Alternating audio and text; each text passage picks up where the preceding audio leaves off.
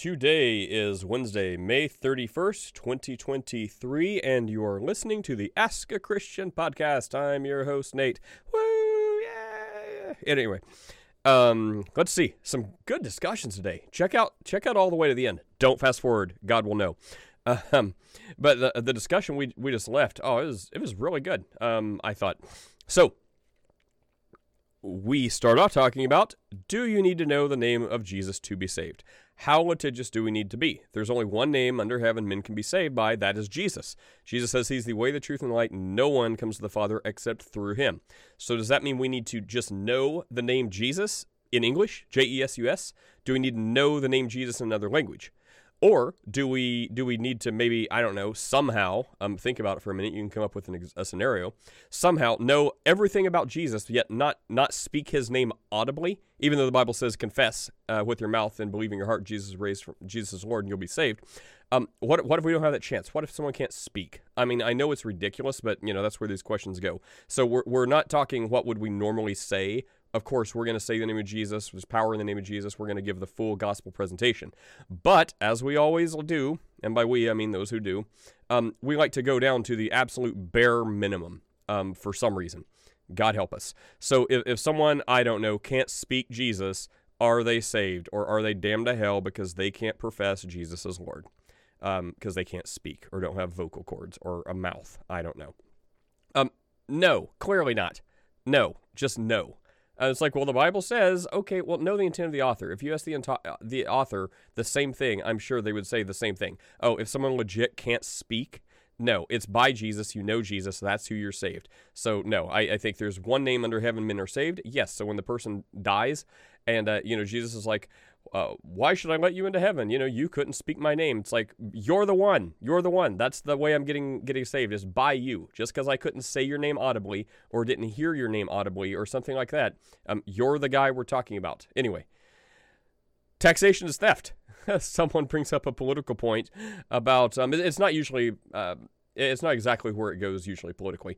So if you are have an aversion to politics, it's not really that. It's just a quick thing about taxation, and I actually forget the context. You'll have to listen. Can God laugh? Can you make God laugh? Well, people say if you want to make God laugh, tell him your plans. That's why you should say Lord willing, perhaps. Like in the Bible, they say, Lord willing, this will happen or this be done. But can God laugh? Music revolving around country rap and the apocalypse. So, check out some music conversation. We go through satanic music and the satanic panic of like the 90s, maybe late 80s, early 90s. And, is music more satanic if they say lyrics that are satanic, or if they say lyrics that are not really anything to do with Satan or anything like that, but they're having covens of witches like bless their album release parties, or like doing weird occult rituals like we're finding out about, like, different people in Hollywood and things like that. Like that's equal to or more creepy, probably more creepy than saying, like, I don't know, shout at the devil or something. And then substitutionary penal atonement. We talked about that. Someone asked about which, what was their question? You're going to have to listen. It was a long discussion. But whatever their question was evoked that. It was like, which thing do you think is right? I forget how they worded it. You'll have to hear. But we talk about that a lot, and then it gets to, the Christians. We're kind of talking to non-Christians, atheists, and actually a Satanist, about, they don't think it's fair that Jesus would have had to die. Why would another person have to die? If they do the crime, they want to do the time. I'm like, well, don't be a Christian then, and you will do justice, which is hell. So, you should be a Christian. You should follow Christ. Let him pay the price. He's already died on the cross. All you got to do is be like, yes, I confess your Lord. I repent. I will believe the gospel. I will follow you. Save me. Make me born again. Forgive me of these sins. I would like your sacrifice to count for me. So you should definitely do that. However, just like Joshua 24:15 says, if it's evil for you to serve the Lord, if you don't like the idea of someone else paying for you, I would argue you have an incredibly inadequate understanding of the full ramifications and weight of what you're saying. And you have a huge misunderstanding of it, and that needs to be rectified quick on this side of life. Nonetheless, if it is evil in your eyes to serve the Lord, or you'd rather serve someone else or yourself or nothing else, then don't serve this God. And you want justice, you're going to get it, but I guarantee it's not what you want. Anyway, so that's where we go, and that's where the conversation is. It's actually a good conversation about it. So take care. Enjoy this podcast. Please share this description. Share the link. Share the links with everyone. Social media, that would be great. Thanks for your help. Thanks for your support. Check out the Ask a Christian book available on Amazon. Check out the Ask a Christian store. Grab a t-shirt. Support the cause. And you can also donate. The link is in the description. All these links are in the podcast description. And you can donate to help keep us going and sharing the gospel with people of the internet, like we actually did a pretty reasonable job of today. It wasn't all just like deep philosophical nonsense. The gospel was talked about. So go Team Jesus. Everyone take care. Have an awesome whatever day this is, Wednesday. Bye.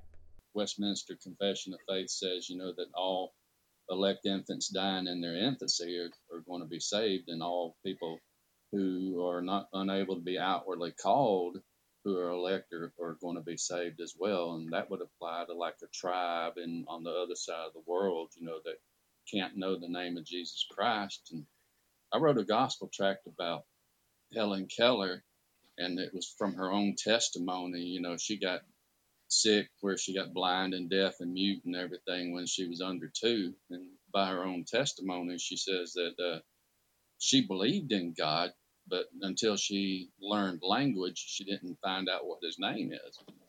So God went out of his way to go ahead and save that woman, because there's no other name given under heaven by which men must be saved.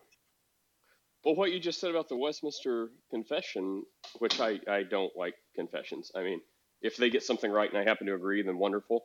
But I don't put a whole lot of stock in, the brilliance of men. A group of men, that there can be other brilliant groups of men. I just don't. But what you said, even if they're elect, it sounded like you said the Westminster Confession says, they're going to be saved. It sounded like you alluded to they didn't need to know necessarily the name of Jesus or speak the name of Jesus, which would kind of lend credence to what I said, because the Bible said it, that, if someone is saved, it is only by Jesus, which goes back to the original argument. Is someone only saved by speaking the name of Jesus or knowing the name of Yeshua HaMashiach? Or is it just like, they're like, I know there's a God. I know it. I feel it. I sense it. And, I just know it. I can't quite put my finger on it. But it's the creator God, the God of the universe. And then, they die and Jesus is like, yeah, that's me. It's by me you're saved. I'm the only way you're saved. And they're like, yes, that's what I've known the whole time. I just didn't know Jesus. That's anyway. one thing that one of the last things that the Calvinists were arguing. See, we're evangelicals. We believe that you have to be saved through the gospel of Jesus Christ, and it was nice to hear them defend justification through faith alone. And so basically, that's another Calvinist argument, is that like an infant dying in their infancy would be born again. They would be able to spiritually discern the things of God, and they would be inwardly called, and then they would hear the gospel in their infancy, and through God's miraculous grace, they would be able to understand it. Even then, dying in their infancy, they would still need a gospel of some sort. And since the church has established that there's no other name given under heaven by which men must be saved, they would know that the name of their Savior, as Helen Keller says she went on to learn. If she would have died when she got sick as a toddler and never heard the name of Jesus Christ, I believe, she would have been inwardly called before she died, and she would have been able to spiritually discern the things of God and understood the gospel of the Spirit, the gospel of Jesus Christ that the Spirit would preach to her before. That sounds like you're saying the same thing I'm saying. Exactly. So yeah, I mean, when it goes to no other name under heaven by which men can be saved, there's only one name. Well, yeah, that's the name of Jesus. Does someone need to hear that and to say that? Again, we're talking worst case scenario, right? Of course, we're going to tell Jesus all day long and share the gospel all day long. But to the person who lives on a desert island somewhere, do they have to speak the name of Jesus? Do they have to know the name of Jesus, even though they are being saved under the name of Jesus? That's the thing, right? No one knows, right? God is the judge.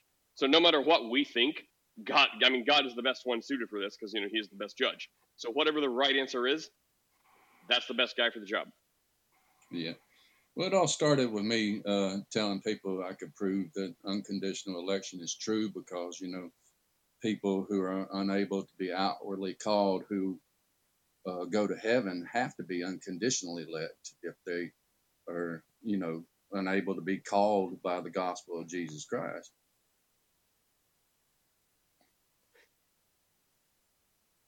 Yeah. Well, good morning, Michael. How's this conversation finding you? Interesting. I very much appreciate the concession that people can be wrong. It's not something I hear enough. I'm always willing to make the concession that I could be wrong about stuff, right? That that a God could exist and all that other stuff, and no problem. So it's really refreshing, actually, to hear that kind of concession. One of the problems that I see is that because of the mutually exclusive claims made by so many different faith traditions, one of these Christopher Hitchens said in one of the discussions once, he said because of those, they can't all be right. At best, one can be right. But given the extraordinary nature of the claims, it's more likely that they're all wrong. That's where I fall.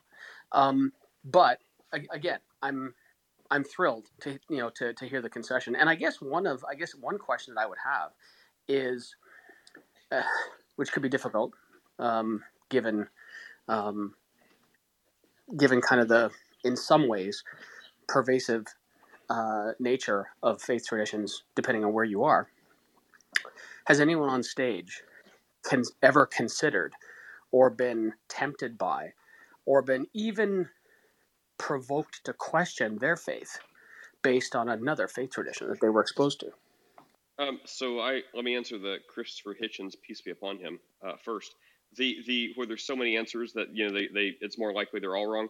I mean, academia would just say no to that. Like, my empirical evidence would be academia. Like, if you get some advanced tests and they say 12 or 15 questions and one is the right answer, because usually multiple choice is like A, B, C, D or whatever. But if they do 12 or 15, well, I mean, there's a lot of possibilities. What's more likely, that one of them out of all of these is right, or that they're all wrong? Well, according to Hitchens, it's more likely they're all wrong. Obviously, very apparently, that's not the case. It's a test. One of them is right. So could the teacher be tricking you? I guess. But no, one of those will be right. So, I mean, that I would just hand wave that away, except saying that. Peace be upon him, wherever he finds himself. But to the other one, yeah, I mean, I've had, you could say I've questioned my faith over my life, but it was more like, yeah, it wasn't like a crisis of faith where people are like, I'm deconstructing my faith. I never really, I questioned it, but I didn't question long because it was just like, within myself or my spirit or soul or whatever non-weird way you can understand that. I mean, if I was being honest with myself, I'm like, I can't question it for long.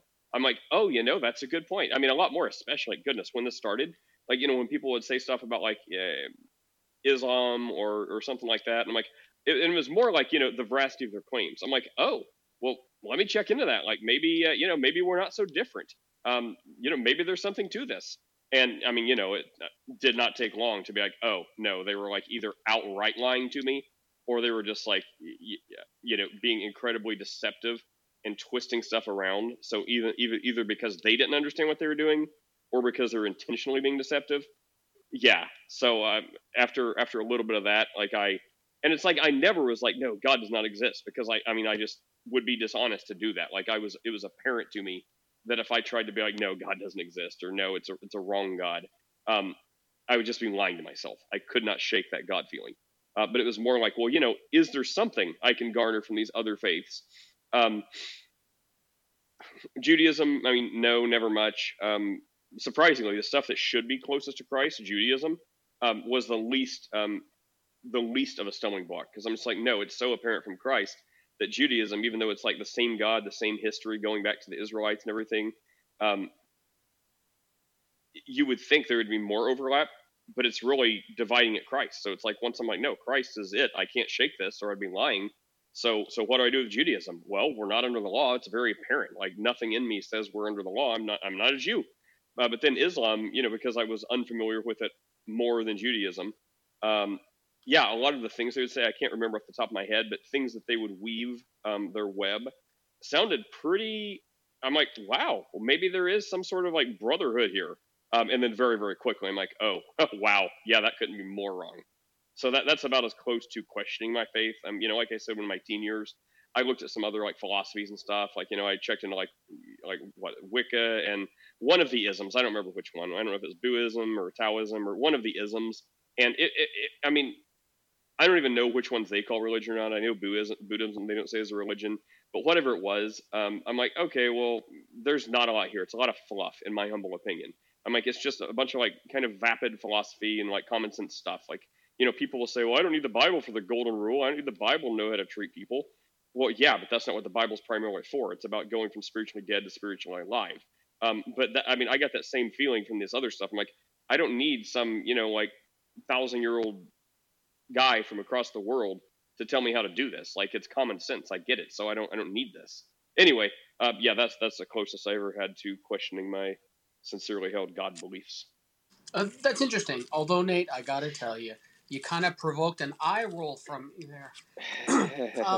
Because I only ever I did do some teaching, but it was for a very, very short period of time, and I found it very frustrating, so I left it quickly.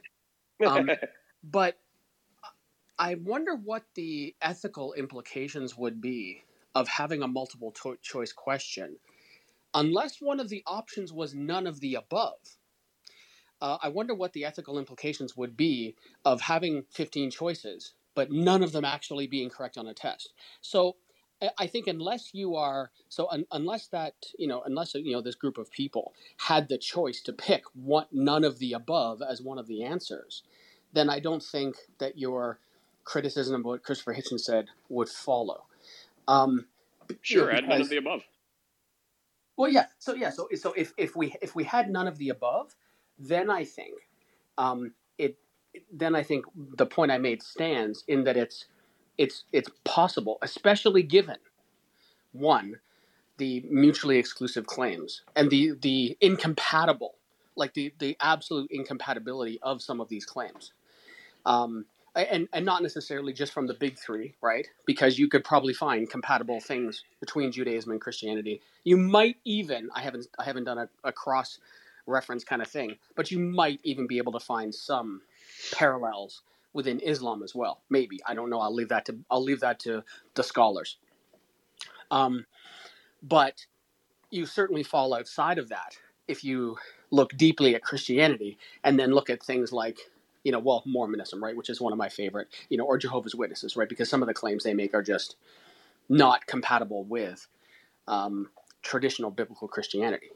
So, but anyway, I appreciate the view, and brother, I'd be curious to hear if you ever had a wavering of faith, or perhaps considered an alternate hypothesis.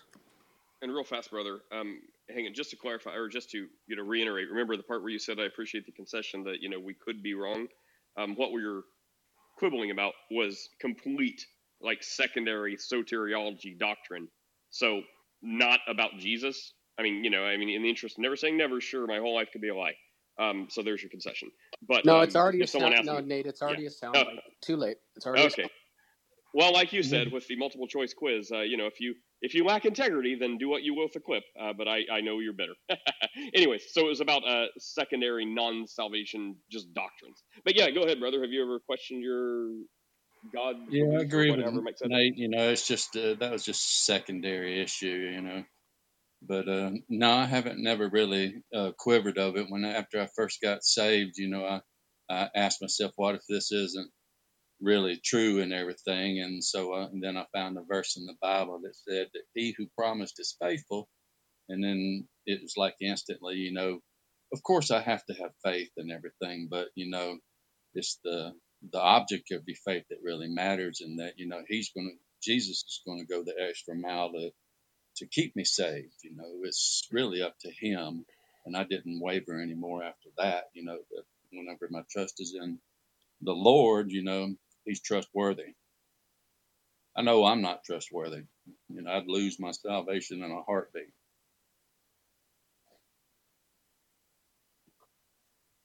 Chris, good morning. Chris, your faith ever waver? You ever consider another than Christianity?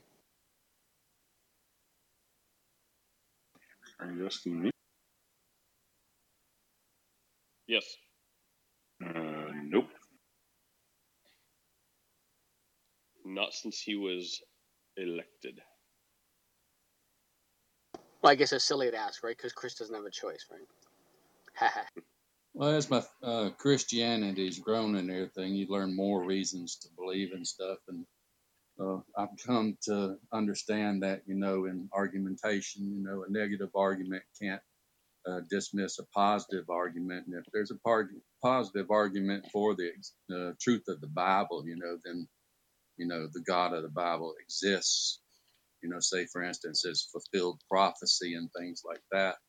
That's mainly what all Isaiah 53 is all about, is fulfilled prophecy. But, there are many, many, many fulfilled prophecies.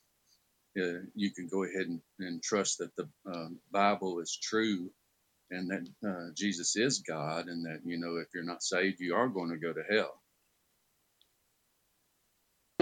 I want to make sure I didn't misunderstand what you said, because it couldn't possibly be that you said if a positive case is laid out, then it's the responsibility of someone else to provide or defeat her for it. Otherwise, your belief is justified. Like, you didn't say that, did you? Yeah, if there's a positive case for the Bible being true, my faith is justified because of the truth. Okay, so then how? So then you would have to be. Otherwise, you'd be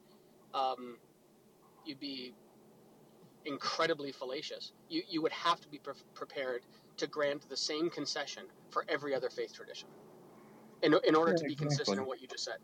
Well, before we get too far down this road, wouldn't it be like he was talking about, like something like 400, 430 prophecies from Isaiah? But let's be generous. Let's just say like 10.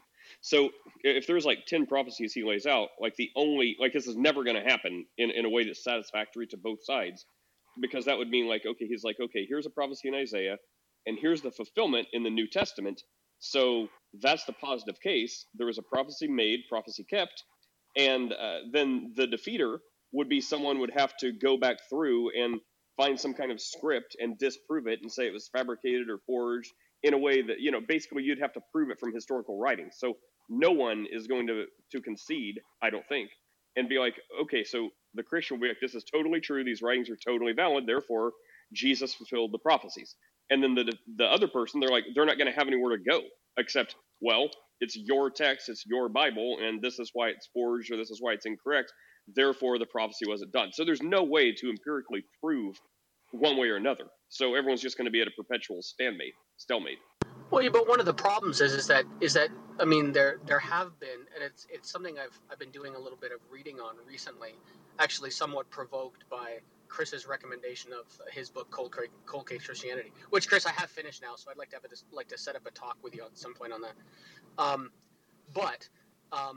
So for example, it isn't really like among the scholarly consensus, it's not really disputed that not all of the Pauline epistles were authored by Paul, right? And so there's one example. So if you have a critical example, right, of Paul, who wrote, an overwhelming majority of the New Testament, and some of the writings attributed to him turns out aren't attributed to him, that can certainly call into question the validity of other pieces of the text as well. See, that's what I'm talking about there, Michael. If you have a positive argument that the Bible is true, such as fulfilled prophecy, then someone offers a negative argument that, not all the epistles of Paul may be written by Paul. This argument doesn't dismiss the positive argument that the Bible contains fulfilled prophecy. No, but it does call it into question. Calling it into question is fine. It's just sweeping it under the rug, which is the problem. Oh, it's not sweet. That's guys, incredibly dismissive. That's incredibly dismissive. Can you give me 1 go, second? go, Because sorry. what I predicted was about to happen is going to happen, and we can talk about this for a long time. But real quick, I just wanted to check in with Yvette to see if they had a quicker question. Because, not a prophet, but that's exactly what's happening. Now we're going to get into like text, and Chris will bring out some dusty tome and be like, you say Pauline letters were written by Paul, but here's evidence of the contrary. And then you'll get something, and then Dr. Josh will come up with something, and this so on it goes. But I would just say, even if, granted, we grant all Pauline letters were not written by Paul, well, great. That has nothing to do with the prophecies made in, for example, Isaiah, and the prophecies fulfilled in like Matthew, Mark, Luke, and John. Like that is totally irrelevant to Paul. And you can't say, well, if Paul's in question, the whole book's in question, because they're all independent writings. So you'd have to negate specifically the prophecy in like Isaiah or Jeremiah, and then the corresponding fulfillment in one of the New Testament Gospels, which is independent of Paul and completely independent works. But real fast, so make your notes. We can do this, and maybe I will call myself a prophet. I don't know. Just kidding. But Yvette, yeah, you came to stage. I wanted to see if you had anything to say or a quick question, because this is going to take a while. Yeah. So my curiosity gets the best of me. So I was wondering what would happen if Jesus hadn't fulfilled all the laws of Moses and just went straight to dying on the cross for our sins and then resurrecting. Like, what would be, like, how would that, I mean, like, I'm just curious. Like, Yeah. yeah. So Go ahead. if that happened, Michael would have a great case against Christianity. Everyone that wanted to be a Christian detractor would have a great case, because if he who knew no sin actually knew some sin, then there would be no sacrifice. Like he would be just like us. He wouldn't be God. If everything else said to that point was true, maybe the universe would deconstruct and implode. That's so what I was going to say. If one of those, so if one of those points was incorrect and Jesus knew sin, like somehow sinned, then we wouldn't be having this conversation, because the universe would just be exploded. But that would make, if we still live somehow, and that was just how the story went, like, well, Jesus did some sin, well then, yeah, Michael would win this argument that he's having with brother right now. Okay. Does that answer your question? Yeah, it does. Thank you. All right, brother and Michael and Chris and Marquise, you guys continue. Well, no, we certainly, we can just, the whole thing started, like, it all depends where you want to let this go. I'm content. I'm just driving to a few things right now. I have a bit of time. I'll be in and out a bit, but, I'm happy to kind of talk about whatever everybody wants to talk about. Well, you can give me a compliment on my dog. There's a little bit of glare. I can't see my phone right now. Oh, he's got shoes on. I got him his doggy Crocs. Oh, my. Yeah. Basically, just my point would be, like, if there was only one positive proof for the Bible, but there's 10 negative arguments against the Bible, the 10 is not a democracy which outvotes the one. The one vote always remains a positive vote for the other side, and it remains true. Well, no, and that's an interesting point you make. Like, it is possible. Like, okay, so I'm going to put on my hat of charitability +5. Assuming that God exists, and I'll be even more charitable, your particular one, and the Bible is inspired by God, but written by fallible people. Let's say that there are a couple of inconsistencies within the Bible. It wouldn't necessarily follow that the overarching story or intent of the Bible is therefore false. That wouldn't follow. And while I am convinced that that is the case, I'm certainly not the type of atheist who will say, no, absolutely not, no possible way, blah blah blah blah. I do believe that's the case when it comes to the Christian God, but like I said, it wouldn't be reasonable for me to make that type of assertion. But it does for me. Like when you see a book that is written and it has things in it that do not comport with the reality that we experience, these are issues for me personally. I'm not saying that they are rock solid. I'm not saying that they are case closers, but it's certainly reason enough for me to come to the conclusions that I've come to. So, Michael, if you want a paper, and I apologize, it's fairly lengthy, but if you want a paper on Pauline authorship, I can send it to you. Told you. Yeah, sure. So, yeah, yeah. I'd be curious. It does. I mean, there's exactly zero conservative scholars that question Pauline authorship. Okay, what about there's tons of liberal. Okay, but what about consensus of scholarship? I Taking could both care less. fields into account. Wait, could care less. consensus of Christian scholars? Unanimous. No, consensus of scholarship in general. So liberal, Right. conservative, believing, and non-believing. What is the no consensus? Right, there is no consensus. I'm not convinced of that. So, but I'm very curious to see your paper, Chris. And look, if I can read, I'm now about 55 pages into this OPATH thing. If I can take the time to read that pile of feces, then I can certainly take some time to read your paper on Pauline. Although I'm probably not qualified to evaluate it, but I'll certainly read it. It's written for a layman. Good. Then I might get it.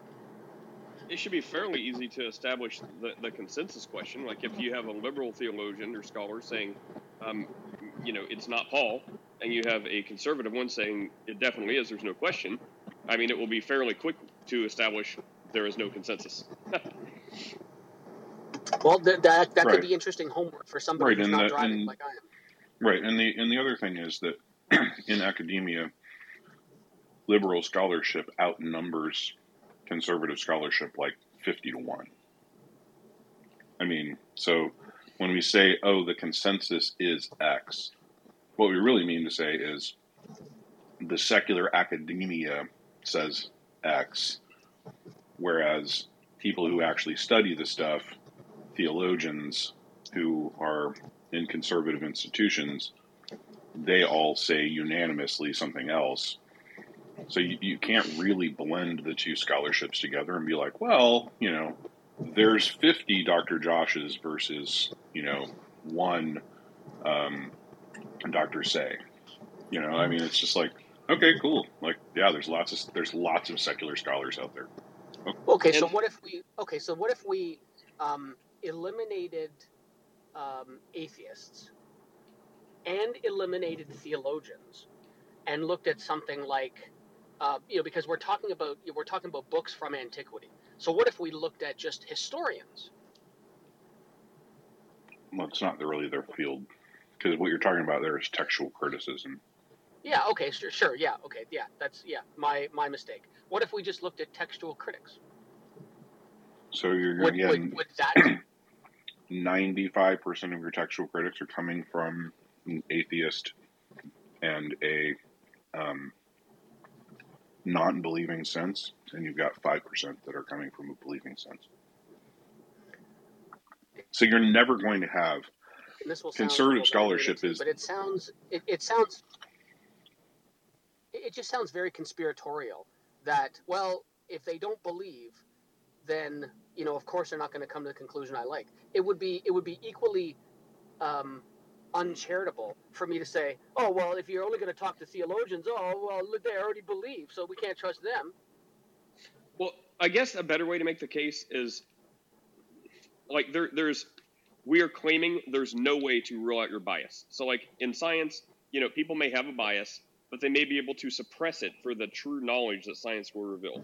I guess the claim, at least I would be comfortable making, is people are unwilling or unable to do that in theology, because that means if they stipulate, depending exactly what we're talking about, maybe not the Pauline letters, but like if they're willing to stipulate some things about the Bible are true that they're saying are not true, if they were to stipulate that and put aside their bias, that means they would basically have to convert and be a Christian, which they're not going to do. Unless they are, then they will. Now they're a Christian. So I guess that's the claim that I feel comfortable making, saying that's why. Like they are unwilling or unable to get rid of their bias in this field, because if they did, it would. There's a lot of feedback coming through, Michael. Sorry. Because if they did, then they would basically have to convert. whereas like science, they may just have to convert to, oh, well, now my opinion's different or now my belief on this is different because science told me so. Not a big deal. It's not a life-shifting thing. Versus if they did that for the stuff we're talking about, it could lead to, if I recognize this is true, now I basically have to change my entire life and, fall on my face before the God of the Bible. And I'm unwilling to do that. So and there might be people for that, where that is the case, right? And is it impossible to eliminate your bias? No. And I think it would be ignorant and ridiculous to think you can eliminate your bias. That's why I was very careful in saying, bringing together believing, non-believing, so let's walk the, let's run the gamut. Atheist, believing, and agnostic, right? So now we have a spectrum of experts, right? Because can you eliminate your bias? No. But it doesn't seem that far-fetched to say we can limit our bias by doing something as broad as what I'm suggesting. But the problem... sorry. Well, go ahead, Chris, and then I wanted to address Necro because they said they had a question. So, this is the topic of the day. We will keep coming back to it, but intermittently, I'd like to check on new people. So go ahead, Chris, and then we'll get to Necro Festa. So the problem with modern scholars is that they're starting from presuppositions of this is not true, and so therefore we will X. And that is taught throughout the generations of scholars, unless you're going to a believing graduate school, right? And so that is why there is this wide gulf between liberal secular scholars and conservatives. It's not because the conservative arguments aren't any good. It's just that the two sides don't interact with each other because they stopped interacting with each other 100 years ago. And so when you say, hey, we're going to produce these textual critics that are, learning from Bart Ehrman, you've got Bart Ehrman teaching, at North Carolina textual criticism, which is fine. And Bart Ehrman is a fine textual critic. But he's also teaching his bias into that. And all of those students are going to come, or not all, but most of those students are going to come out mirroring his bias. And so now you've gone from one guy who's teaching misquoting Jesus to 95 guys that are teaching misquoting Jesus. And so that continues to multiply that way. And then the people that go all the way back to academia are continuing to, push forward those narratives because that's what they learned, and so there's just, that is why the two sides do not interact. They don't write papers to each other that often because it's just the presuppositions are seen as too widely far apart to even have a conversation. And let's put a pin in that real fast. Necro, you said you had a question? What's up? Yeah, I just mainly had a question. I don't know if you've heard. I was wanting to know if you've heard of Greg Boyd. Yeah, he actually went to school with Bart Ehrman. Every time Bart Ehrman comes up, I always think about how they could both go to Princeton School of Divinity, and Ehrman comes out, Ehrman, and Boyd comes out to be, a great, like a very devout Christian theologian, and they had essentially the same schooling. Yeah. I was just asking because, Greg Boyd, I would say if I were to ever consider myself, in my life ever becoming Christian again, to me, I think probably Greg Boyd's interpretation of the Bible, I think probably is the one the one that makes the most sense, I would say. I have read a lot of his... how about that, Chris? I actually know a theologian. Anyways, this is quite shocking to me, actually. But I don't remember how I came across him. But maybe it was. I have no idea. But anyways, yes. I actually did an interview with him a long time ago because I was interested about one of his books. So back in the day, I've got like a 30-minute interview I did with Boyd about some stuff. Anyways, but yeah. So I read a lot of his stuff. I haven't kept up with the newer stuff. I think he may have kind of branched in a way that.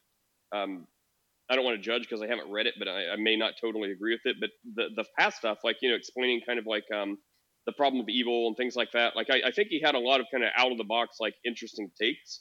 So yeah, I like Boyd. I haven't kept up with him in recent years. So I don't know if he's still on the straight and narrow, but yeah, I know I quite liked him back in the day.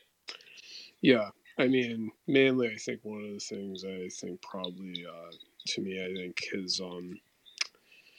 his view of things like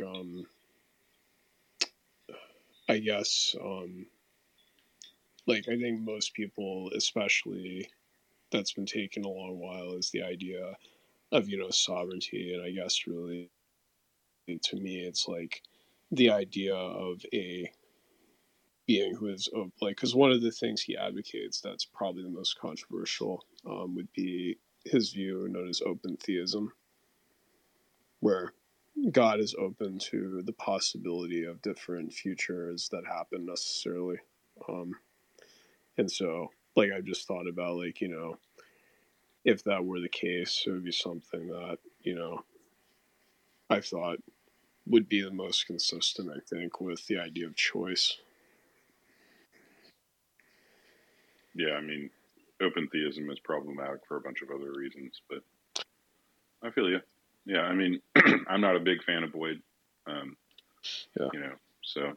I mean, I also really, I will just say, I mean, one of the other things, like, personally, it just may just be my bias, but I mean, I happen to agree with him a lot on, like, ethics. I mean, he's specifically like, he's a vegetarian like I am, and he also the club is growing, Chris. What? I said the club is growing. I actually didn't know that about him. Yeah, and he's also a fan of can't remember. Anyways, I just really, like, I don't know. He just seems like a guy, like, I could definitely enjoy talking to. Definitely. Yeah, I mean, it's been years since I've read anything or thought about him, but I did really like. I mean, if you want, like, maybe you've read some of his books that I have, but I would definitely recommend some. I don't know about the open theism thing, but some of his takes about, like, the problem of evil and a couple other things I can't remember right now. But I really enjoyed his kind of out of the box way of looking at some things that I like to think even Chris would be like, that's fine. Yeah, it was his book. I think the book you're referring to, where he deals with, like, the problem of evil, was his the one he wrote to his father, which was dealing with, like, the where he was encountering a lot of the questions that his father had doubting the Christian faith. That sounds familiar. Yeah. And so, but the one, I think, if you want to know, like, his view on, like, omniscience, I think the book is called God of the Possible, and he's written quite a few other books. Like, I think it was another book, but it was called, like, where he was encountering the view of Christian nationalism, because it's one thing he's been known for, is his opposition to the idea that America needs, or the Christianity needs to impose itself on politics mainly.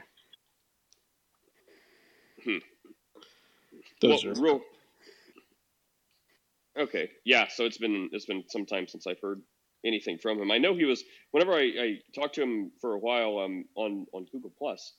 I know he was writing a book called Death of a Warrior God. I don't know anything about it, but I think it was about how he was trying to make the case that the God of the Old Testament, was more palatable than people like to say, like, why it seems so doom and gloom versus the New Testament. I think he was trying to bridge that gap, but I mean, he was still writing it, and I'd never read it, so maybe I should go back and give it a shot. Yeah, I mean, it's hopefully he's not saying anything crazy. Yeah, I mean, definitely, like, that's one of the other things. It's just he's also, like, tried to, like, a lot. Oh, have you read that book? Well, I haven't. I don't think I've read that one. I mean, I haven't really focused on, like, a lot of the questions where he's, like, dealt with, like, a lot of answering a lot of the things dealing with, like, the character of the God of the Bible mainly. But I know that, like, that's something that he's I know it's something that he's definitely taken as a challenge, because I mean, as opposed to most, at least a lot of people, some have usually dismissed it, but he's definitely taken it to heart, the idea. There's definitely hard sayings in the Bible that and so basically, I mean, but I haven't really looked into. But when you say if you were, and I haven't forgot about you, Michael. It's your time. It's your turn to respond in a minute. I want to say hi to Ramon or Ramon here in a second. But it was to responding to Chris about why there's like 95-1 liberal theologians. So we're still pinning that.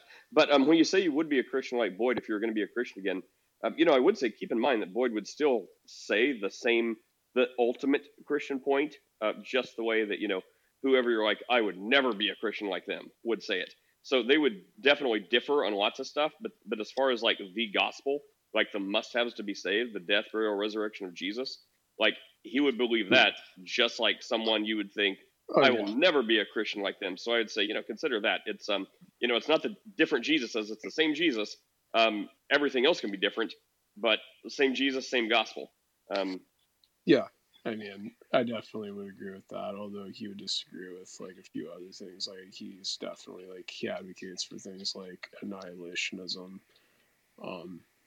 which has become more popular, at least in evangelical circles, from what I know.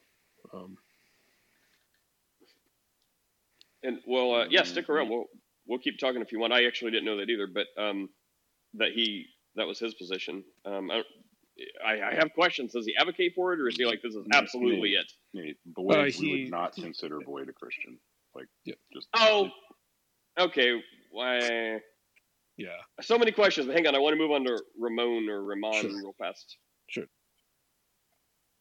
Chris, if you're the judge of heaven, like straight and narrow would be even like more straight and more narrow, I have a feeling. But we can talk about that in a second because I am curious. But Ramon. Did you have a question or topic? You have to unmute. Let us know if you unmute. Okay, Michael, did you care to respond to the 95-1 liberal theologians and Chris's case for it, which I agree with? We agree on that. No, everything Chris said was garbage. No, I'm just messing around. Yeah, no, it's funny. I don't have the numbers, so I won't comment on something that I'm ignorant on. I don't know what the numbers are, so it wouldn't be fair for me to comment. My hope would be, naive as it may be, is that people in search of the truth will search for the truth regardless of what the truth is and regardless what their preconceived notions of the truth might be. Is that naive? Maybe. Yes, but that is my hope too. That is my hope, and that is also naive. Sorry. Yeah. No, but I think it's. I just wanted to, if it's okay with you, Nate, and I'm going to do it even if it's not okay with you. Just want to drop a shameless plug, if that's all right. Tomorrow on the Canadian Atheist, Dr. Kip Davis is coming on, so that'll be fun. Who's that?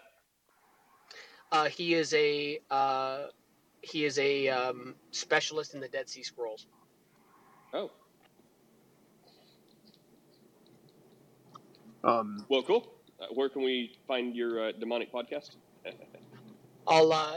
You can find a link in my bio here. Okay, so if anyone wants to hear that, check that out. Ramon, you unmuted. Were you speaking now? Oh, okay, it must be a Clubhouse bug. If you're trying to speak, we don't hear you. If you leave and come right back, that usually fixes it. So just leave and come right back, and we should be able to hear you then. Saint, what's up, Saint? Do you have anything this morning?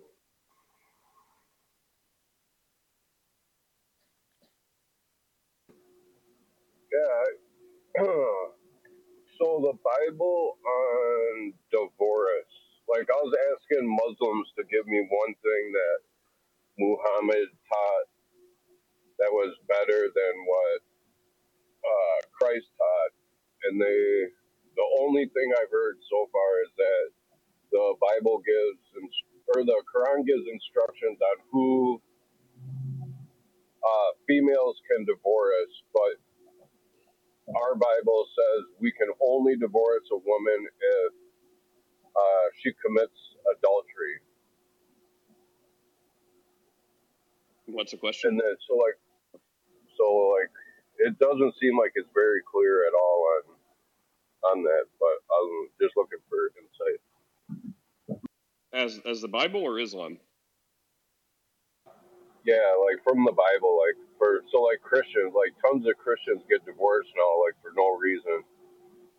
And the only scriptures I can find are like you can divorce her for adultery, but is there any cases for? Because I was even asking the Muslims, so I was like, so you're saying that if a woman chops off her husband's two legs, he still has to stay married to her?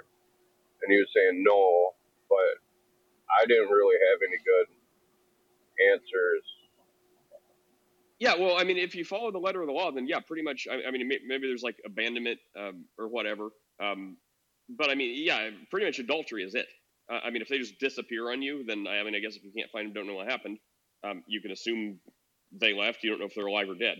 But I mean, really, adultery is it. So if it's not adultery, yeah, it often goes to what if my husband is beating me? Why is it always the husband that's the aggressor? I mean, women beat husbands too. Just saying. But if someone's like beating them, they're like, well, are you saying I'm not supposed to divorce them? I'm supposed to stay there and let them beat me? No, get away, separate, but don't divorce. And then, I mean, that's why you see Christians like getting divorced every day. They'll find their way to justify it. So if they're like, oh, well, there's an exception for this. Where's that in the Bible? Well, I can't find it, but, there is. God knows my heart. Fine, do what you want. But if you want to follow the letter of the Bible, specifically, I mean, pretty much adultery. So unless they're cheating on you, then yeah, don't stay around. Don't subject yourself to, your wife beating you or husband beating you. Get away, get safe, get out of there. But don't divorce. Just remain separated and single. You took a vow till death do you part. For life. So that's it. If they're abusive, if they're bad, if you can't physically be around them because of your safety, don't be. And consider that your cross to bear for the rest of your life. Get involved in church and dedicate all your time to the Lord, just like Paul says in the first place. Would have been better if you could just not be married and dedicate all your time to God. So do that if you want to follow the strict biblical interpretation. If not, then, justify it however you will and do what you want. What do you say, Chris? Are people who get divorced not true Christians? I think people make all kinds of mistakes all the time. Yeah.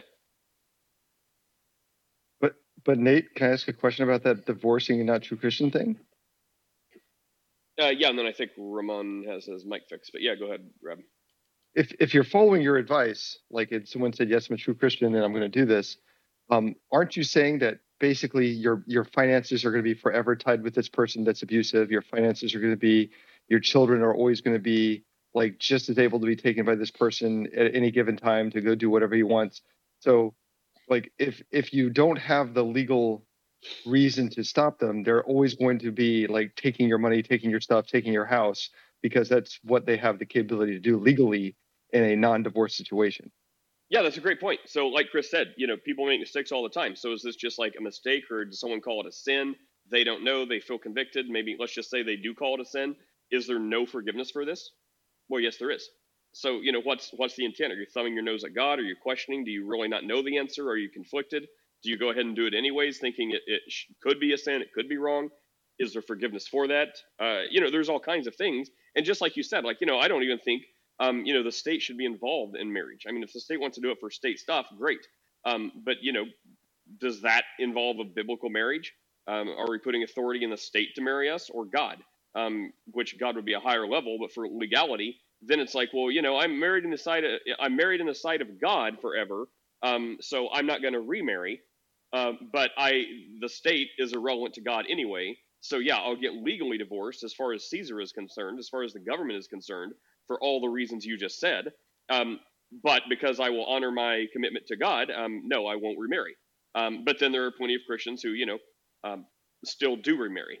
And they got divorced for not adultery, but they still remarry in the eyes of God too. So, yeah, I mean, only God knows the heart, only God judges, and there is forgiveness for sin. But I would say it is definitely a mistake, and it should not be done. But if it is done, like, the Bible says, we shouldn't sin. But if we do, we have an advocate before the Father. So if someone says it's, just a mistake, or it's a sin, or whatever, it's not like that's the make or break in sending someone to hell.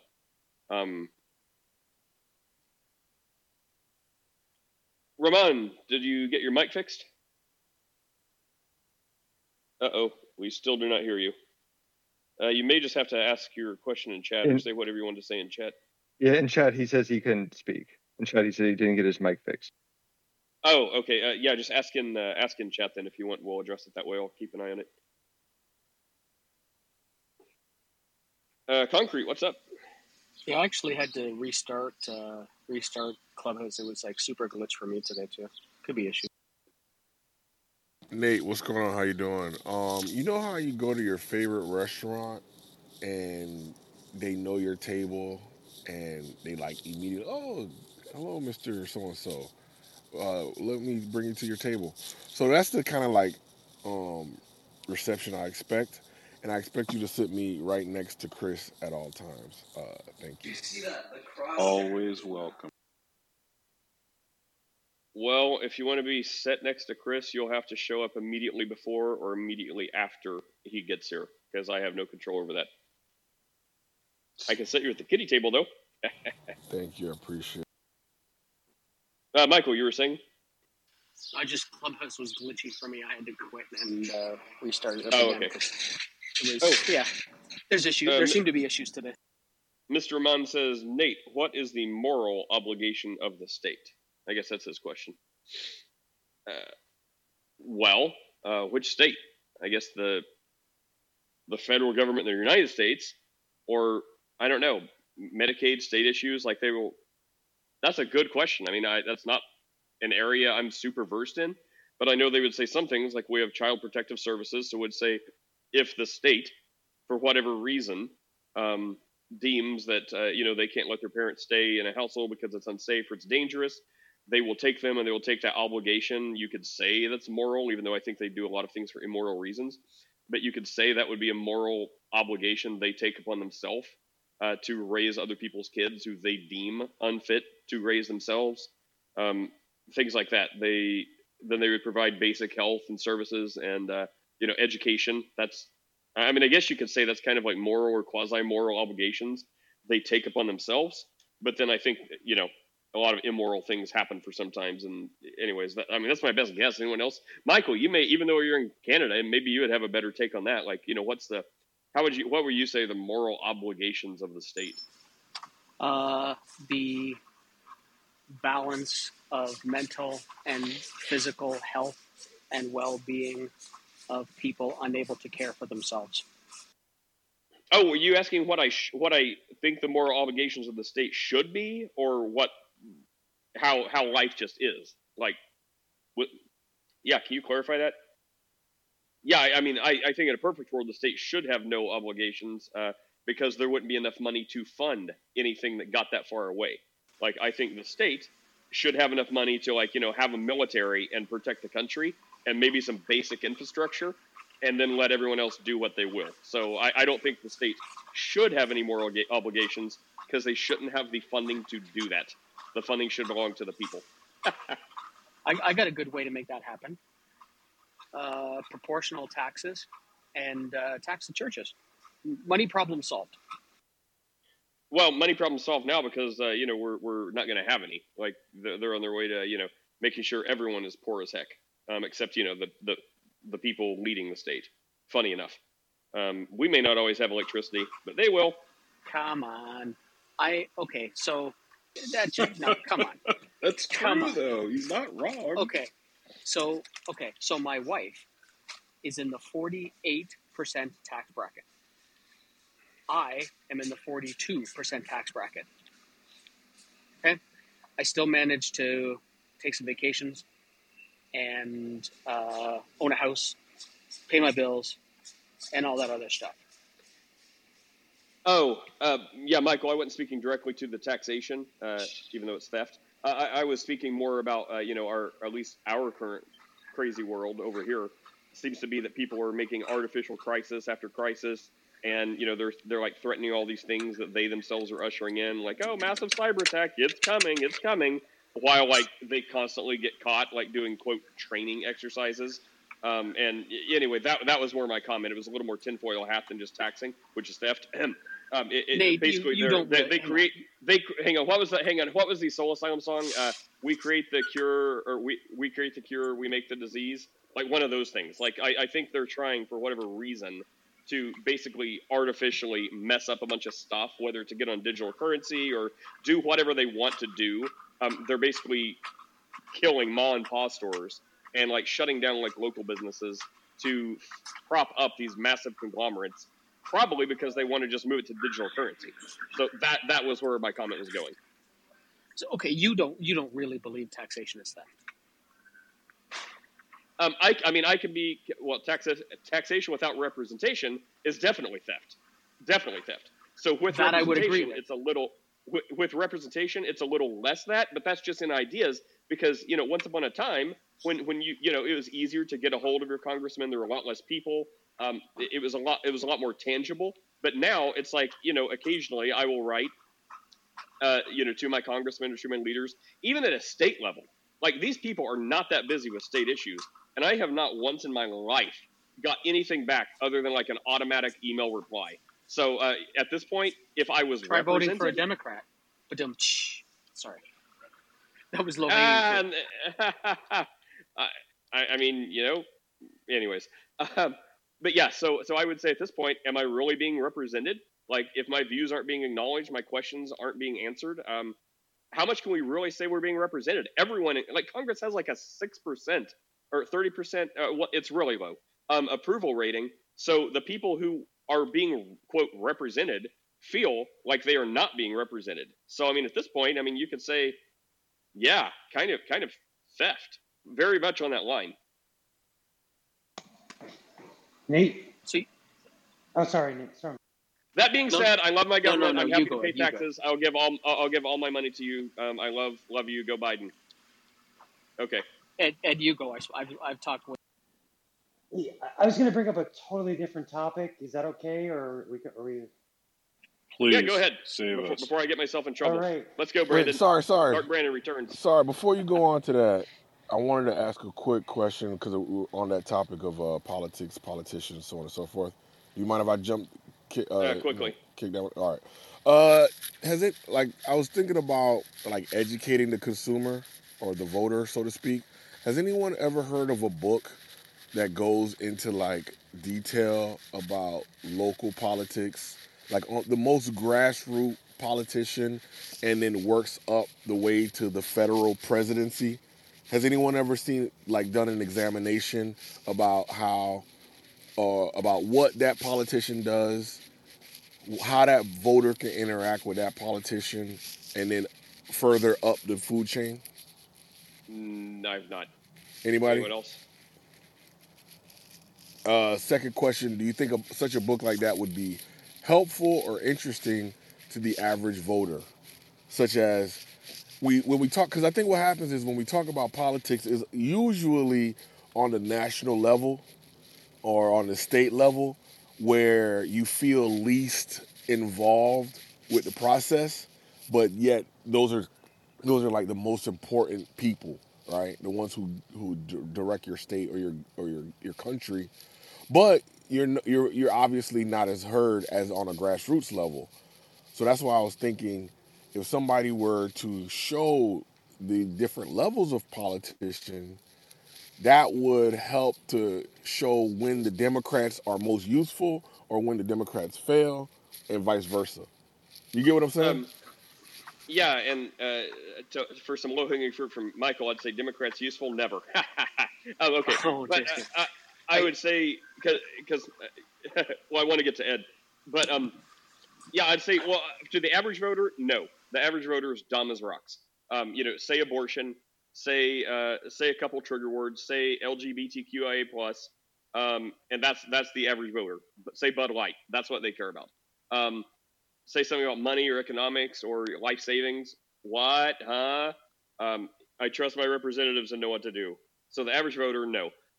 However, I think what you're saying, Concrete, I'm hearing a lot more of it.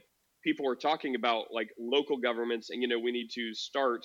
They're advocating for starting to really get involved in local politics because that's what affects your day to day. Like especially the school boards and the medical boards, and the people in your counties, your cities, local government. So there is a lot more of a push to that, and to step up, to run for office, to run for a county elected official positions.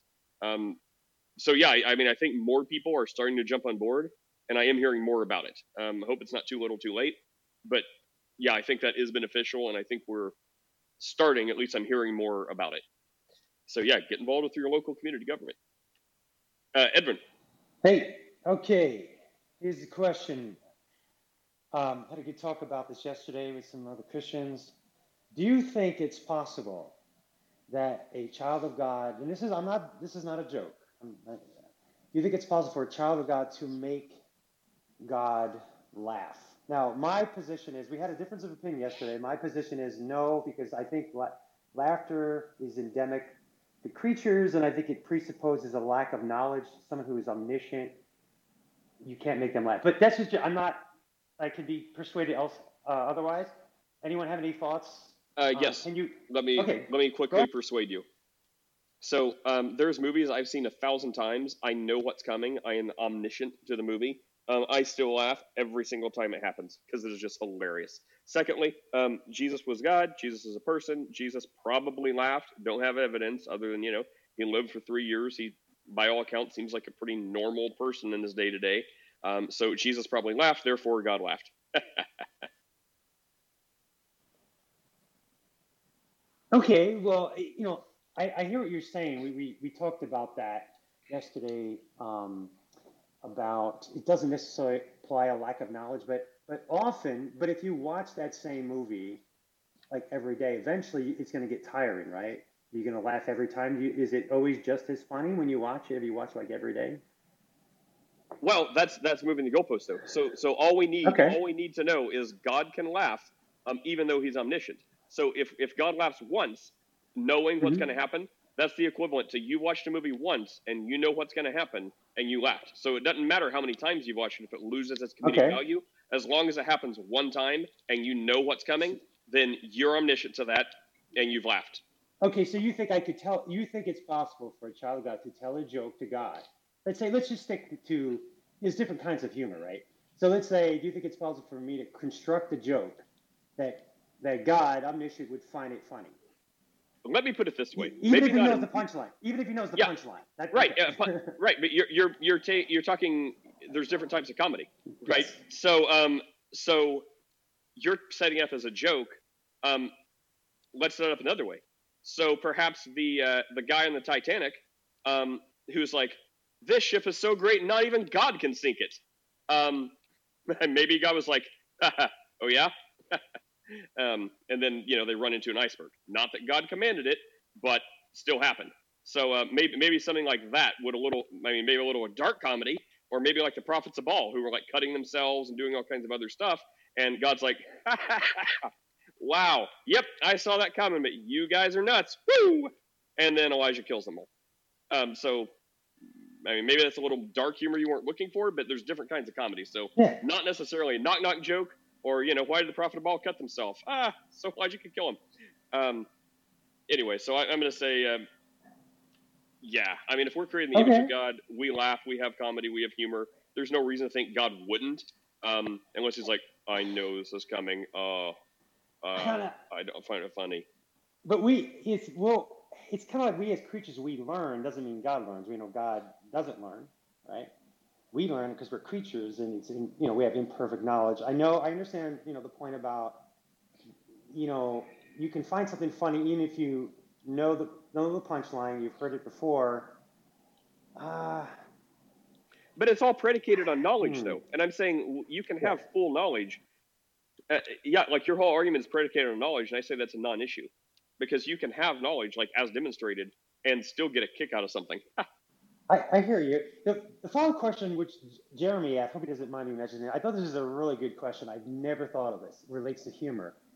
I don't know if he's in the audience, but he was saying, you think God could make a joke that every human being found funny? We all found it funny. I mean, I said yes, he would have to, but what do you think? What would? It's not the most critical of questions. It's just kind of a philosophical, I guess, question, kind of semi-theological, deals with omnipotence. But I thought it was a good question. These are interesting thought experiments. And then I just will see what Tony has to say. But I would say he could, like in the same way as if he wanted to force people, but he doesn't force people. So he could, yes, if he wanted to force everyone to robotic laugh, he could. But will he, in the sense that how things are set up now, I mean, Chris may still say yes, but I would say no in the sense that everything is how it is now. Because, you know, if he was going to do something that would make someone laugh, well, presumably he would just do something that would make everyone saved. So since he's not going to do that as it is now, again, not that he couldn't, but it's like he won't because reasons. So I would say in that paradigm, no, he wouldn't be able to tell a joke as it is now that would make everyone laugh, because that would include people like, you know, who are avowed anti-theist, people who are like currently mad at God. Like, I don't care how funny a joke is. If you know, if you're like animus and hate someone and they say something that you darn well know is hilarious, you're not laughing. So you know, there are people who certainly feel that way about God.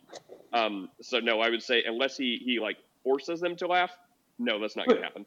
But that is interesting. Okay, no, but the thing is, though, I hear what you're saying, but for example, if God wanted to kill off everybody, he could do that hypothetically. He has all power over. I mean, like the flood, sure. Yeah, so he can terrify everybody if he wanted to. You know, if he wanted to scare everybody, you know, he could do that. He has the power to scare me, terrify everyone in this room. Yeah. All human beings. So since humor is a creation of God, I would say, you know, we're made with a sense of humor. I would think that he would have a bit. Maybe I would think he would have the ability to create a joke that we would all find funny. I had never thought of this. I thought it was pretty fascinating. Well, I'm curious what that joke would be. But I don't know. That's it. It's not the most important of questions, but it was kind of something to tickle the brain. That is interesting. Yeah, for me, the funny thing would be if he made the rock so big he couldn't lift it. But he can't do that though. He can't. He's all power over his creation. So if he created a rock, you know, he can't create a rock so big he can't lift it, because that would negate his omnipotence. So. Well, Mr. Stark, what's up? Have you built a new suit? Are you speaking? Tony. 3, 2, 1. Steph, have you made God laugh? Have I made God laugh? What do you mean? I don't know. I'm sure that Ed was God... asking if God can laugh. I thought maybe you'd... What's up, Steph? How's your morning going? You like my dog's Crocs? No, I don't, first of all. I think someone needs to revoke the man card. I said that in the chat. Second of all, of course God laughs. The inventor of humor would have to have a pretty darn good, you know, sense of humor. But that's the thing. But for me, look, most novels, just look at most humor presupposes a lack of knowledge. Like let's say somebody in the room right now started to use some deadpan humor, right? And like, hey, that was funny. We laugh at it. It's because there's an element of surprise, unexpected. They're giving us a perspective on something that we've never thought of before. So that's kind of like tickles the brain, tickles the funny bone. We laugh at it, right? So a lot of humor, I think, deals with a lack of knowledge, presupposes a lack of knowledge, right? Maybe not all of it. I understand. I concede that, not always, but I think most of the time it does. No? Well, I mean, he may not laugh at that because he's like, no, I'm still saying my argument, because even if you know stuff, it still makes me laugh. Back to defending my dog Crocs. So on one hand, yes, I get it. Haha. On the other hand, I mean, it is hilarious, and it makes me laugh. By the way, I knew what was going to happen. Case in point, I knew I was getting my dog these ridiculous shoes, and I'm like, this is so hilarious. And then I put them on him, and I'm like, yep, I knew it was going to be funny, and it looks ridiculous and awesome and funny at the same times. Ha ha ha. However, Steph, I did it because my dog likes to run. This thing has unending energy, so I take him on bike rides. I'll like ride my bike lazy, and he'll like run next to me. And we went like 5 miles the other day, and he's still like, you know, I gave him his water and he rested for a minute. He was like jumping like crazy. Like the guy still had energy. He was ready to go. I'm like, okay, we cannot keep going like this. Anyway, so because we run on a lot of pavement and stuff like that and gravel, you know, his feet can get tore up. So I'm like, okay, it's practical that he gets some kind of padding for his feet, because, you know, dogs were never meant to run on asphalt. And he is. So anyways, they solved the problem. I accept your repentance and apology, Steph. Yeah. I mean, I guess if I lived in Florida, I wouldn't get a dog then. Like where I am, the dogs just run the hills. It's fine. That's how they get their exercise. But if you know, If you think it's fine that you have a dog on pavement who needs to wear shoes and that's a satisfactory life for a dog, then you can have your Crocs.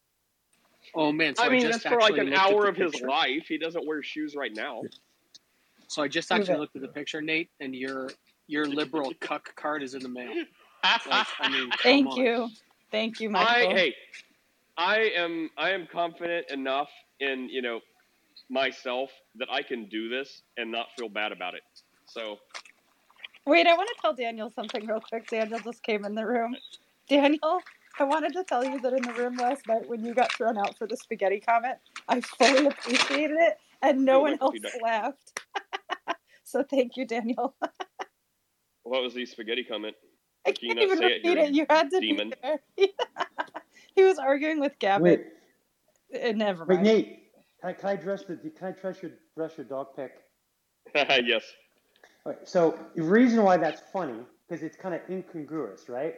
You're putting two things that we generally don't see together. Dogs with Crocs. I don't think I've ever seen that. So it's kind of amusing, right?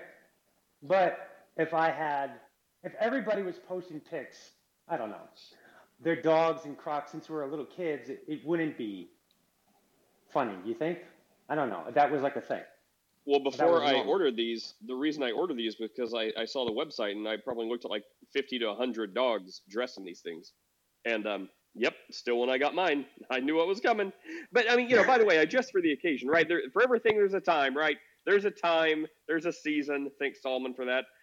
So when I had my Rottweiler, my 120-pound Rottweiler, he was in like a spiked collar and like a chain. And now I've got like a little 20-pound terrier. So, there's not really a way to make him tough. So we'll just go the other way. Yeah. Have you ever thought about naming your Rottweiler Cerberus? Oh, I have a picture. I can't get it right now, but I made a Cerberus out of him when he was a puppy. I photoshopped him, like 3 of his different looks in his head and one body, and put him in I was playing World of Warcraft at that time, so I went in the Molten Core and took that screenshot, and I photoshopped him into the Molten Core, and as a little Cerberus. It was hilarious. Gotcha. Yeah. I have thought about it. I've thought about I've thought about getting my cat shaving all the to leave it where it's only its legs and its head where it's just nothing but hair. So, oh gosh, I've done that too. And wow, great minds think alike. And I thought about naming it Mufasa. I did that. I shaved my cat, except the head and really just the head because that was a tough part. But it looked hilarious. It had a big poofy lion mane on it, and it was ridiculous. Yeah. Instead, I just named both of my cats Gollum. Wow, my poor animals. I probably shouldn't have animals. Steph, what do you have? A bunch of just wild feral dogs? No, I have one Beagle Yellow Lab mix, which is barely a dog. That's my borderline for it not being a cat, because she's 38 pounds, and I think 35 is my cutoff. Anything below 35 is a cat. And then I have 2 Angora rabbits that produce wool, and then I have a fat, lazy, useless cat that I got in college. So. Oh, are those rabbits the kind that are? Or no, those are Flemish that get 30. Massive, 30 or 50 pounds. No, they get to 15, so they're pretty good sized rabbits. But with their you're talking about yours, right? What? You're talking about yours. Talking about what? You're talking about your rabbits. I for a minute I was thinking they were Flemish rabbits, which get 40 or 50 pounds. They're massive. But then I'm no, you said Angora. That's Angora rabbit that you have. Yeah, but they look big because they have tons and tons of wool. But then when you shave them, they're they're the size of a cat. They're 15. Wait a minute. Okay. So, do you shave these Angora bunnies, yes or no? Well, Chad does, but yes. Okay. So do you spin the wool in a loom? Do you then make yarn out of the wool? Yes. Yes, I do. Yes. Okay. Oh, do you have a loom? Do you have a loom? Peak hipster. So first you have to card it and clean it and get it all facing the same way. But then, yes, you can spin it, or a much less efficient way is to use a little handheld dowel thing. Yeah. So answer the question. And then do you own a loom? I don't own a loom, but I would love to. If you have a lead on one, let me know. Do you make clothing items from your rabbit. Yes, I do. Yes, you It's do. very This expensive is, fiber. Okay. oh yeah, so Nate, what you're experiencing here, there's like hipsters, and then there are hipsters. And what Steph is demonstrating to us is not just the Evanescence thing, which, you know, she's got her PTR today, but peak hipster. Like, I mean, wait a minute. This goes way beyond Starbucks. Not to Starbucks is not hipster, please. Now, not to get too personal, but does Chad wear skinny jeans? No. So here's the thing. I have married a genuine, authentic redneck who would never be caught in skinny jeans. He doesn't use technology. All of his flannels are 30 years old. And he doesn't go to the doctor. Like, I guess he passes as a hipster, but he's actually just super redneck. Fair. It seems like I think it's a little outdated redneck, if you ask me, because I think all the updated rednecks are wearing skinny jeans, if I'm not mistaken, and they're doing a little rapping. So that could be true. Yeah, a little rapping. Wait, rednecks are rapping? Okay, now you have to put something in the rednecks chat. are rapping, ladies and gentlemen. We need to see a YouTube of this. Not that I disbelieve rapping rednecks. Look up all the country rap that's coming out now. That's the focus. It's like hip hop country. There we go. Confirmation from Nate. It's like anytime you gamble, the smart money's on skinny jeans. I think that. I mean, weren't rednecks like the original skinny jeans? Like, you know, Bronco. Oh my God, Michael. Oh, sorry. Like, weren't rednecks like the Michael. Original skinny jeaners? Like, you know, with Wranglers that were like skin tight, like No. that was Those were straight leg. Straight legged. Regardless, those things were tight as heck and made me uncomfortable seeing people wearing them. Yeah. So Nate, if you need a rundown on anything hipster, Steph's going to be your go-to. I mean, if she's got Angora rabbits that she's spinning wool from, I mean, wait, one last question. Or am I Amish? I'm trying to lead towards Amish, less hipster, more Amish. Could be, but okay. Next question: raw milk? Are you a raw milk enthusiast? No, I drink almond milk. All right. All right, you're on my side. How do you milk almonds? Are there You special take your almonds? juicer, you put the almonds in the water, you soak them for a while first. It's not, that's how. Almond milk's great. I like it. But I have a question for Necro. So, considering my haircut, which Eastern religion did you think I belonged to? Yeah, so I was debating between Buddhist and Taoist, but I guess I would say Buddhist. No. Nope. Fundy Christian. Hey, can we revisit quickly? The I don't know. haircut You don't strike me as a fundamentalist, personally. Yeah, you'll hear him in a minute. But that weird haircut reminded me.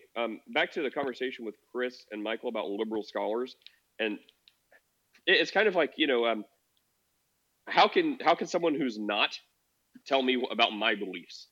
And to a certain point, you can say, well, I'm not a Christian. Here's your book. I read this. Therefore, I'm telling you about your belief because I can read. But like the deeper insight of it. So when we're talking about like liberal scholars and PhDs and theologians, for example, I have a neighbor who has her PhD in divinity or theology or something. And it was from I forget the school. It's like super cringe. Worse than me saying super cringe. I was going to say, are you 14? But, now, or like, yeah. I have kids. I think Sus is Sus out already? I'll ask my kids. Anyways, I learned a new one the other day. This liberal theologian would maybe tell you something about the Bible, but on the other hand, they also have magic workshops and how healing crystals can, restore the balance of your chi and energy. So that's the type of person, not all, but for example, that's one of the type of people you would be bringing in to tell Christians about their religion and their Pauline letters. And then you could also get a quick magic course from them.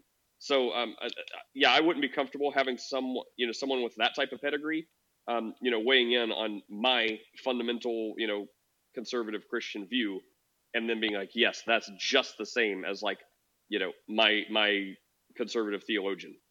Anyway, just forget about bringing that up earlier. So a couple things. First, sorry about the background noise. I was grocery shopping. Second, it sounded like you were reorganizing your dominoes. That's what it sounded like. Yeah, no, I was pushing a grocery cart through the parking lot. Second, what's wrong with Steph's hair? I think. Yeah. Yeah. I mean, it looks Eastern, whatever. I guess. So Steph, is it cut that way? It's not. I have a totally normal haircut, and I pin it to one side often, and it's naturally curly. So that's No, I didn't shave one side of my head. Oh, okay. I mean, even if you did, so like, who cares? But Oh no, we were chatting in the chat, and Necro had said in the chat that he I don't think he had known who I was, and he said that judging by my PTR, he thought I was an Eastern. We were just trying to figure out on a scale of 1 to 10 how hipster Steph is, and we came up with the Spinal Tap version. The 11. Oh, 11. Okay, yeah. But the other thing that I thought was interesting is the comment about country hip hop. If you want something that will trigger the apocalypse, that's it. Well, it exists, and there's no apocalypse. Dude, did you see what Charles Johnson just posted in the chat? It is well worth it. Who? Sorry, are we referring to like to country hip like that exists? Why did you doubt me? Yeah, man. Country rap. Go yes, look in the chat, Michael, right now. Didn't this start like 15 years ago when What's His Face did the thing with What's His Face? Big and Rich? No, before that. There was it Big and Rich? Who was the rapper? Nelly. Nelly did the mashup Tim with McGraw. somebody. Yeah, Tim McGraw. That's it. Nelly. Thank you. That was more hip hip-hop. I mean, to be 100, just speaking fast and rhyming to a hit beat is going to be rapping. Whether or not it's country or urban or Japanese, right? Because they've been rapping all over the world. Yeah. Oh my gosh, my wife likes BTS, like the Korean boy hip hop band. It kills me. She has no idea what they're saying, but she's like, "It's so good." I'm like, "This is so."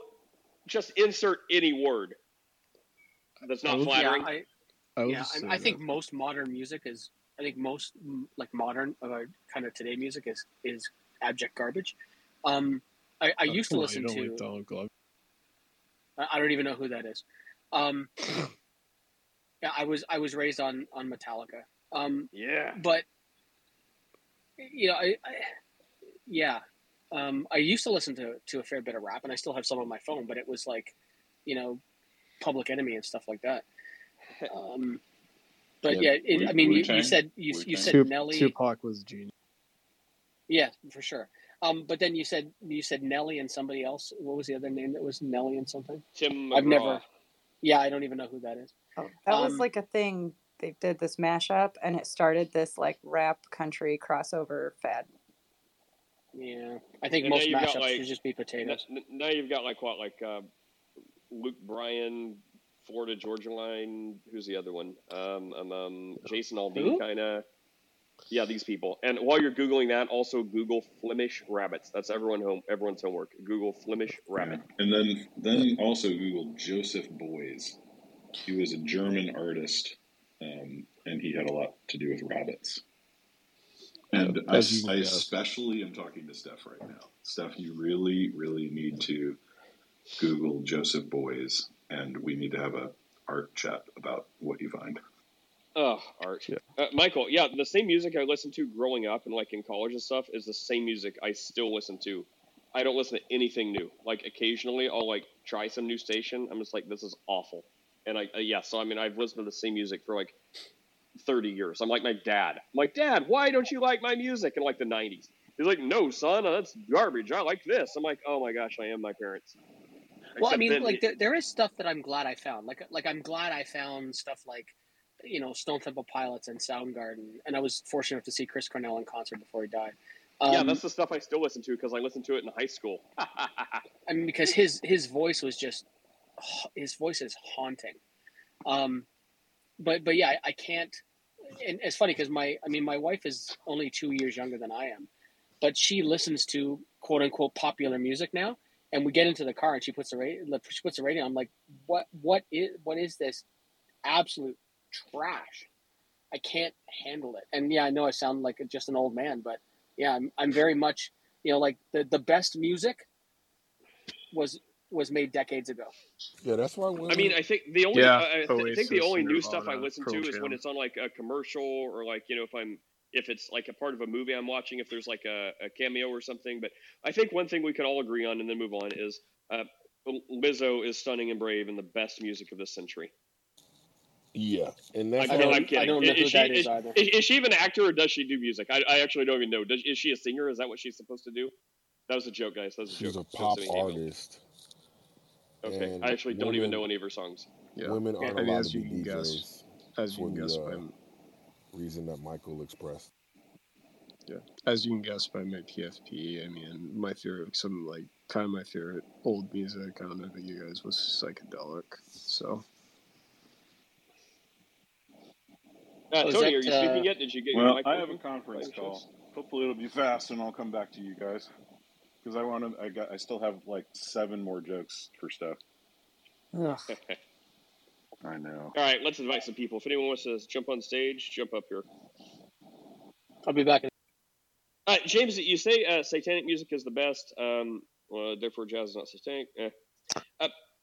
What would you call like satanic music? Like Motionless in White, kind of, or like Cradle of Filth, or would you just say that that's not like? Do you want people to identify as satanic music, or just basically say everything satanic music would say without actually saying it? Or maybe Cradle of Filth does, but I don't know. Or there's like Dimir Borgir or something, some like foreign band. Oh no, he's a cheerleader. But I mean, I would say even if we're saying like Motionless in White or something, like they just seem like they're grown-up teenagers that are just maybe not posers. They would be posers, but they've taken it too far. Like they've adopted it into their lifestyle, not because they are that thing, but because they've pretended so long. Now they are that thing, which is not an authentic thing. It's just their entire life is a facade. Like I bet they listen to show tunes in the shower. Did you ever see Manson's interview with Bill O'Reilly? No. Oh, it was so great because it's like Bill O'Reilly, like he has Manson whether he had sexual intercourse with another dude on stage, and then Manson said to a certain degree.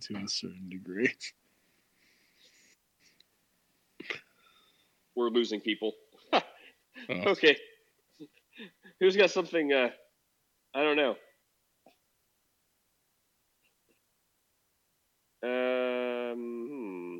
Yvette? Yeah. Any questions on your mind?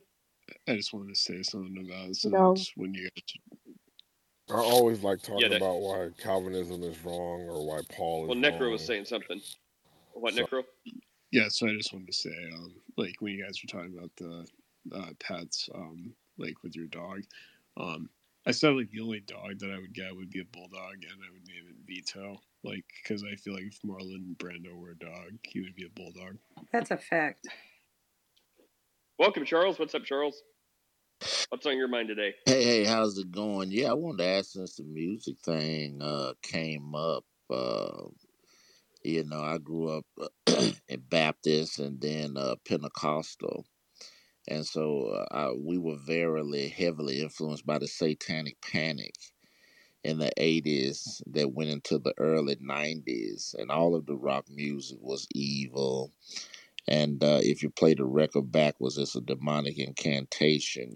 That kind of what I understand now to be kind of really paranoia. Where did your religious background draw the line as far as the type of music that a Christian could listen to? Was secular music okay, or did you draw the lines in a very conservative or very liberal way? I'm just curious. That's a good point, and that makes me think of something else, like satanic music. Like, I mean, if there's satanic music, they're like, yes, our lyrics are geared towards the dark one. Then, I mean, I guess you would say, well, that's satanic music. But I think satanic music, like someone brought out Lady Gaga, and I'm like, you know what? That's not wrong, because you wouldn't think of a lot of these like pop artists and just like mainstream people or rap people that their music may not overtly say anything about Satan, but when you look at some of the weird crap that goes on with different people, like that have come out in documentaries, and they're like, we did occult practices, or we had witch covens come in and bless our performances, or bless our CDs, or pray over our albums with their whatever. I'm like, you know what? That could be more satanic than saying like, "Hail Satan, death, murder, war," So I mean, I think a lot of these people, like, if it sounds like just nice, like pop, or not like evil or bad lyrics, that could be way more actually satanic, than something that would be like, the devil's gonna eat you, or something like that. So that point, but yeah, I kind of grew up a little bit during that time, Charles, but I think I was younger than you. I would have been like a kid going into a teenager. So like my parents, they were never that strict about music. Like, they if you asked them, they would have said they're strict. But also, I mean, I just kind of listened to like some church music. I had like the CD church music club, and it was awful. Like I couldn't stand Christian rock back then. Not church music, Christian rock. Like I liked church music, like actual worship music, sounded way better to me than like lame, cheesy Christian rock. Great strides have been made, so I'm happy about that. But the most thing I did was like in middle school, like, I borrowed like some Metallica CDs from friends, and my parents heard it, don't even know if they knew what it was. They just knew it wasn't Christian, but they didn't really say anything about it. And I like to think I turned out maybe okay. That's my thought when it comes to my kids. I try to police, like, what I said about the Lady Gaga thing, or someone else said about Lady Gaga. Like, I want to be careful and like kind of look behind the scenes, so not just what they're saying, but like, are they actually like, Machine Gun Kelly, right? And I guess Megan Fox, is that who he's dating? Like, they were talking about their music, and she's like, yeah, and sometimes, we're just listening to his music, and we'll just like, because it was so crazy. The question some reporter was asking was like, there's been conspiracy theories about like you guys drinking each other's blood and doing like weird rituals. And she's like, oh, I know. It's not what you think though. Like sometimes he will like listen to his music and he'll just like grab a beer bottle, like break it on the counter and like cut his chest, and I'll just like lick it with my tongue. So it's not bad. It's not what people are saying. Ha ha ha. And they're like, what? No, that's what people are saying. That's exactly it. And they're like, that's what we're talking about. She's like, oh no, you misunderstood me. It's not crazy. He'll just like slit his chest and I'll just like drink his blood. It's not what you think. And they're like, and the reporter's jaws dropped. They're like, no, that's exactly what we think. Holy crap. So I'm like, I would probably want to check into my kids' musicians a little bit more. Like, they like Taylor Swift and crap like that. I think they've outgrown Taylor Swift, thank God. But yeah, that's my stance. I would want to know more than just the lyrics, like, who's behind it, like, to the best of my ability. Are they doing any like weird, crazy crap, like having witch covens bless their album release? Yeah, I think it's interesting you talked about the Christian rock and how cringy it was. It's interesting. The singer for Creed, Scott Stapp, he's asked about whether he remembers like how his music, how their music inspired the Christian rock stuff. And he's like, yeah, I guess. I like him. I like him as a person more than Yvette. I just thought of it right now.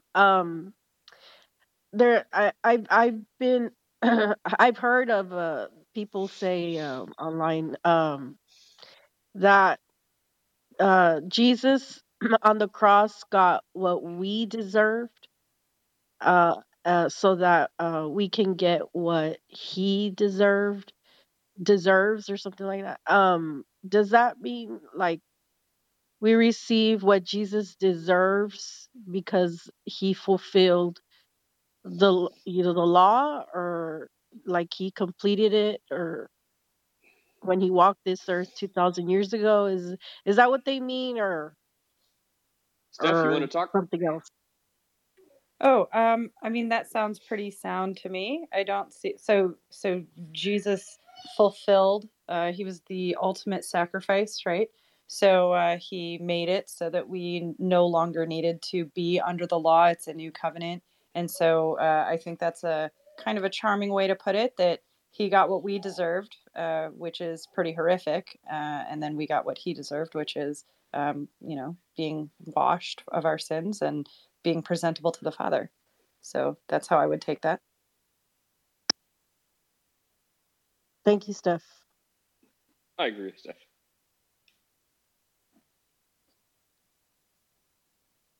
Well, Tony, I see your mic's off, but we don't hear you. Or if you're trying to speak, it's the Clubhouse bug has been going around. So usually if you leave and come back or reset the app, that will fix it. Otherwise, just type your question in chat and we will address it that way. And I was gonna say something else. And we get what Jesus deserves, which would be called. That's why it's called grace, right? Because we're receiving something we don't deserve. That's what grace is. Yes. Okay. Unmerited favor. Oh, What? okay. I see. Okay. So that means like that we get what Jesus deserves is would be the new covenant. So it's under the new covenant that we get what Jesus deserves. Just to complete that. Thank you. Sure. Anyone else want to weigh in on that or anything else?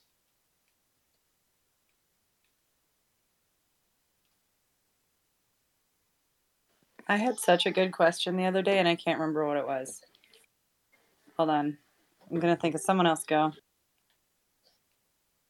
Sometimes you can't get them to stop. Other times you can't make them speak. Your study was well received yesterday. Lots of people liked that. That was pretty horrifying. It was good timing that we had the atheists in here to have the discussion. But I've been thinking about it. I'm still quite disturbed. It was just funny. I couldn't believe people, don't want to name her name, were pushing back so much, which I get the sentiment, right? It's like at arm's length, it's a little easier. Like, hey, if people, love each other and, they don't want monogamy, then, let them do that. Me? Oh, no, my husband better not cheat on me. I'll kill him. No, not me.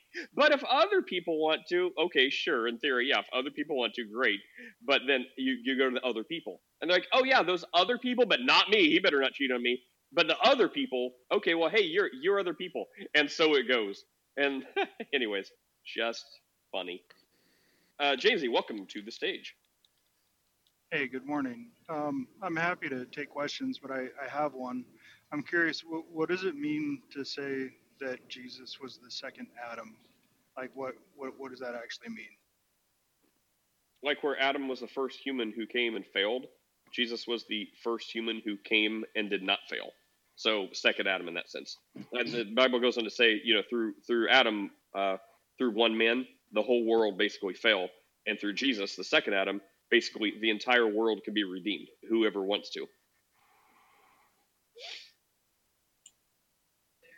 The covenant theology would say that Jesus is the second Adam because they both were trying to keep the covenant of works. Adam through the Edenic covenant, which is thou shalt not eat of the fruit of the tree of the knowledge of good and evil, was a covenant of works, and the Mosaic covenant was a covenant of works. And then the covenant of works has two heads, one Adam and one Jesus.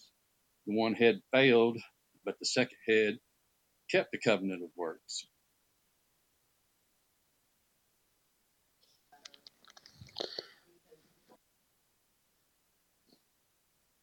Does that answer your question, Jamesy? Yeah, I suppose it's just it doesn't feel like that's what it's saying, but I accept it as an answer. What do you feel like it's saying? Well, it sounds like some kind of a weird equivocation. Like it seems to be taking the divinity away from Jesus. Not at all. Could it also mean that, Jesus, like as scripture says, that Jesus was the firstborn and then others would come after him, like children of God? Could it be that? Like, the first Adam being spiritually dead and then the second Adam being made spiritually alive by being becoming a child of God, being translated into the kingdom of light. Could that also mean that? I don't think so. I think it's just as simple as Jesus fixed what Adam broke. Like that's the whole thing. Well, I mean, in Corinthians and Roman, it's the same thing. Like Paul's just drawing a parallel when he says, yeah, I mean, just like Steph and I and whoever else, if there's someone else, brother. Yeah. I mean, brother. It's a parallel. I mean, Adam, messed everything up. Jesus made everything right. That's it. I think I That's have a good way of putting it. Like kind of a question of like, do you have any theory of atonement that you subscribe to? Any theory of atonement? Yeah, because I don't know if you're aware of like there's many different theories. Like there's penal substitution. There's moral example theory. As to like what is exactly the significance of Jesus being. Oh, sorry, hang on, real fast. I just wanted to wrap up the other point. Give me 1 second. So like in Corinthians, James, I don't know if you're talking about Romans or Corinthians, but in Corinthians 15, here's the passage. Let me just read this. I think this will shed some light.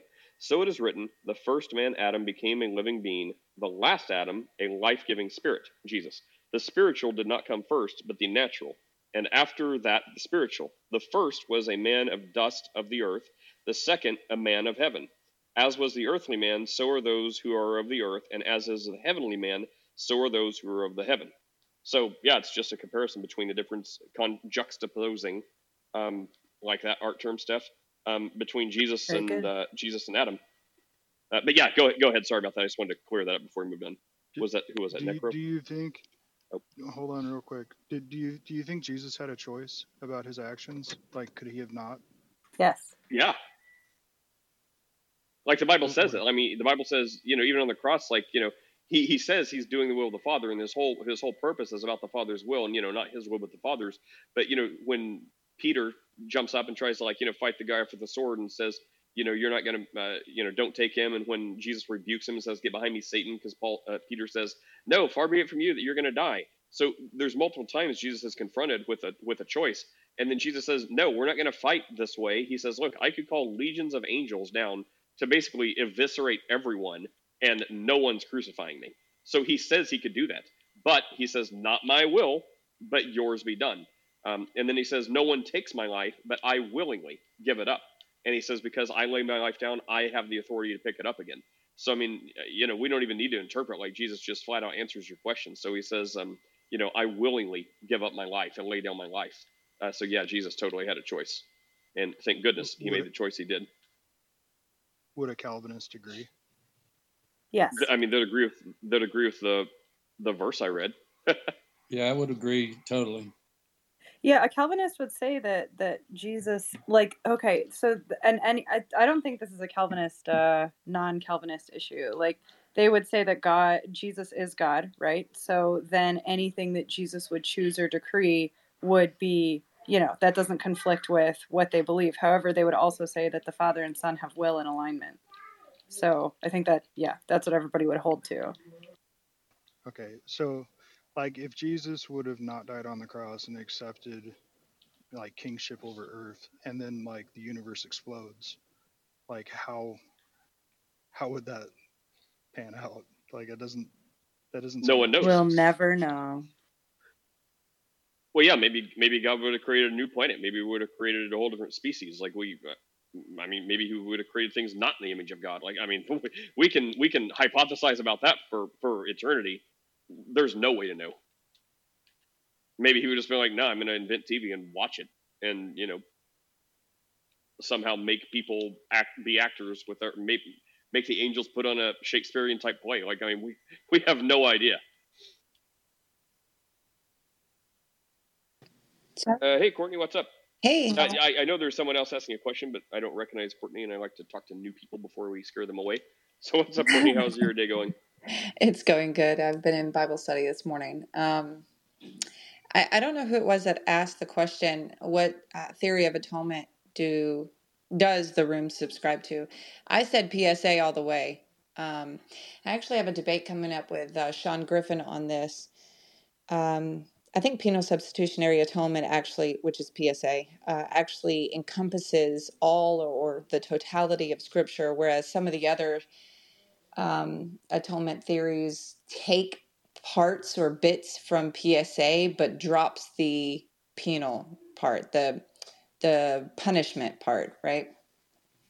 So I think it's all pretty relevant to the conversation with regard to what we find in Isaiah 53, where it's qualified, where God says, if you will make your soul an offering for sin. And this is the question that the person just asked with regard to whether or not, Jesus did this, was his will to do this. Did he choose to do this? So yes, he chose to do this, right? God didn't force him. He said, if you will make your soul an offering for sin, which is the asham, the guilt offering found in Leviticus. And if you study the guilt offering in Leviticus, you see that it is related to sins against the holy things or against God's holy things or against God himself. So I think it's all very relevant. I agree with that. Yeah, whoever asked the question, did you have a follow-up?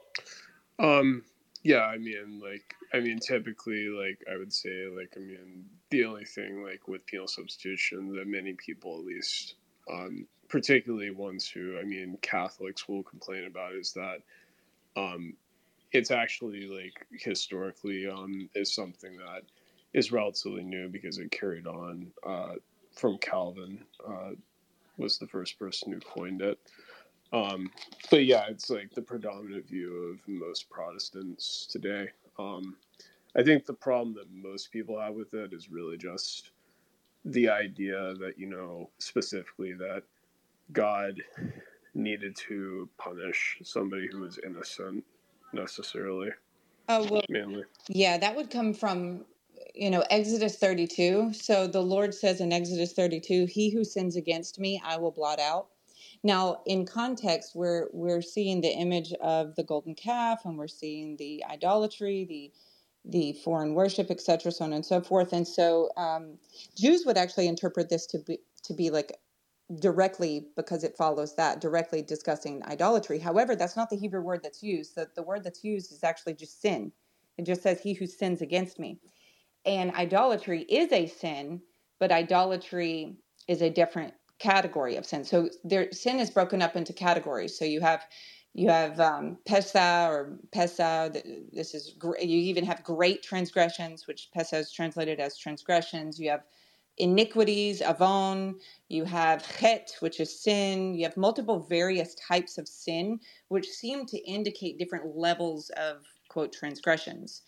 And so here we just have the blanket statement from God that says, he who sins against me, I will blot out. So if you fast forward, David says, don't blot me out, blot out my sins rather, in Psalm 51. And why did he say this? Because he committed a sin in which the Torah, or the first 5 books of the Hebrew Bible, gives him no way to return. So in other words, when you commit adultery, the Bible doesn't say, hey, when you commit adultery, I need you to go sacrifice a lamb and bring it to me. The Bible doesn't give them any way to return. But if you do a stealing, you can actually bring an offering for that. I believe it's in Leviticus 5 in an English Bible, and maybe 5 in a Hebrew Bible and 6 in an English. Don't quote me on that. But so these are different categories. And so within the different categories, Exodus 32 just says sin, which would encompass all categories. So the idea that God will blot you out for sin is evident in the Torah. And then he goes on to say of himself, the character of God, that he visits the iniquity of the fathers unto the children, to the 3rd and 4th generation of those who hate him. So there's that part where Adam sinned and we are punished for that. And this is something we find all over the Bible. Our fathers have eaten sour grapes, but our teeth are set on edge. And you see the proclamation of Jeremiah 31, where the one who restores us, that will no longer be. It's, I think, Jeremiah 31, either 27 or 29, with regards to no longer will you eat sour grapes, and the fathers do, and the children's teeth are set on edge. And this is because it's all reversed by Christ. And keep in mind, well, hang on real fast, because Necro, I think you mentioned it was a Calvin thing. This is way before Calvin. This is a before first century Christianity thing. Right. I think this is at the Last Supper, Jesus. Maybe there's a couple passages, I don't know if it's all around the same, but it's around the Last Supper when Jesus predicts his death. He says, without the, one of them was Hebrews, or no, it was in one of the Gospels. But Jesus says, without the shedding of blood, there is no forgiveness of sin. And then around the time of the Last Supper, he says,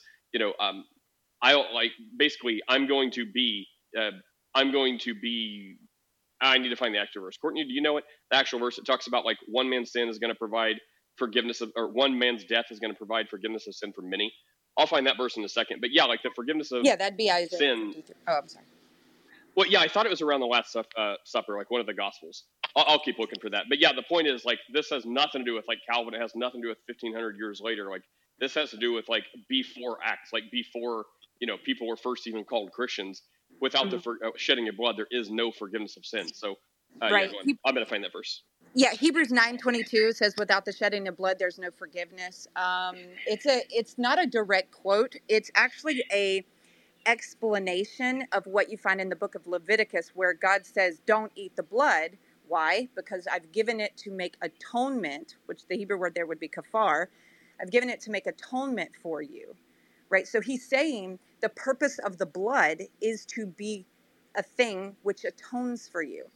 And so he then goes on to explain, for the life is in the blood.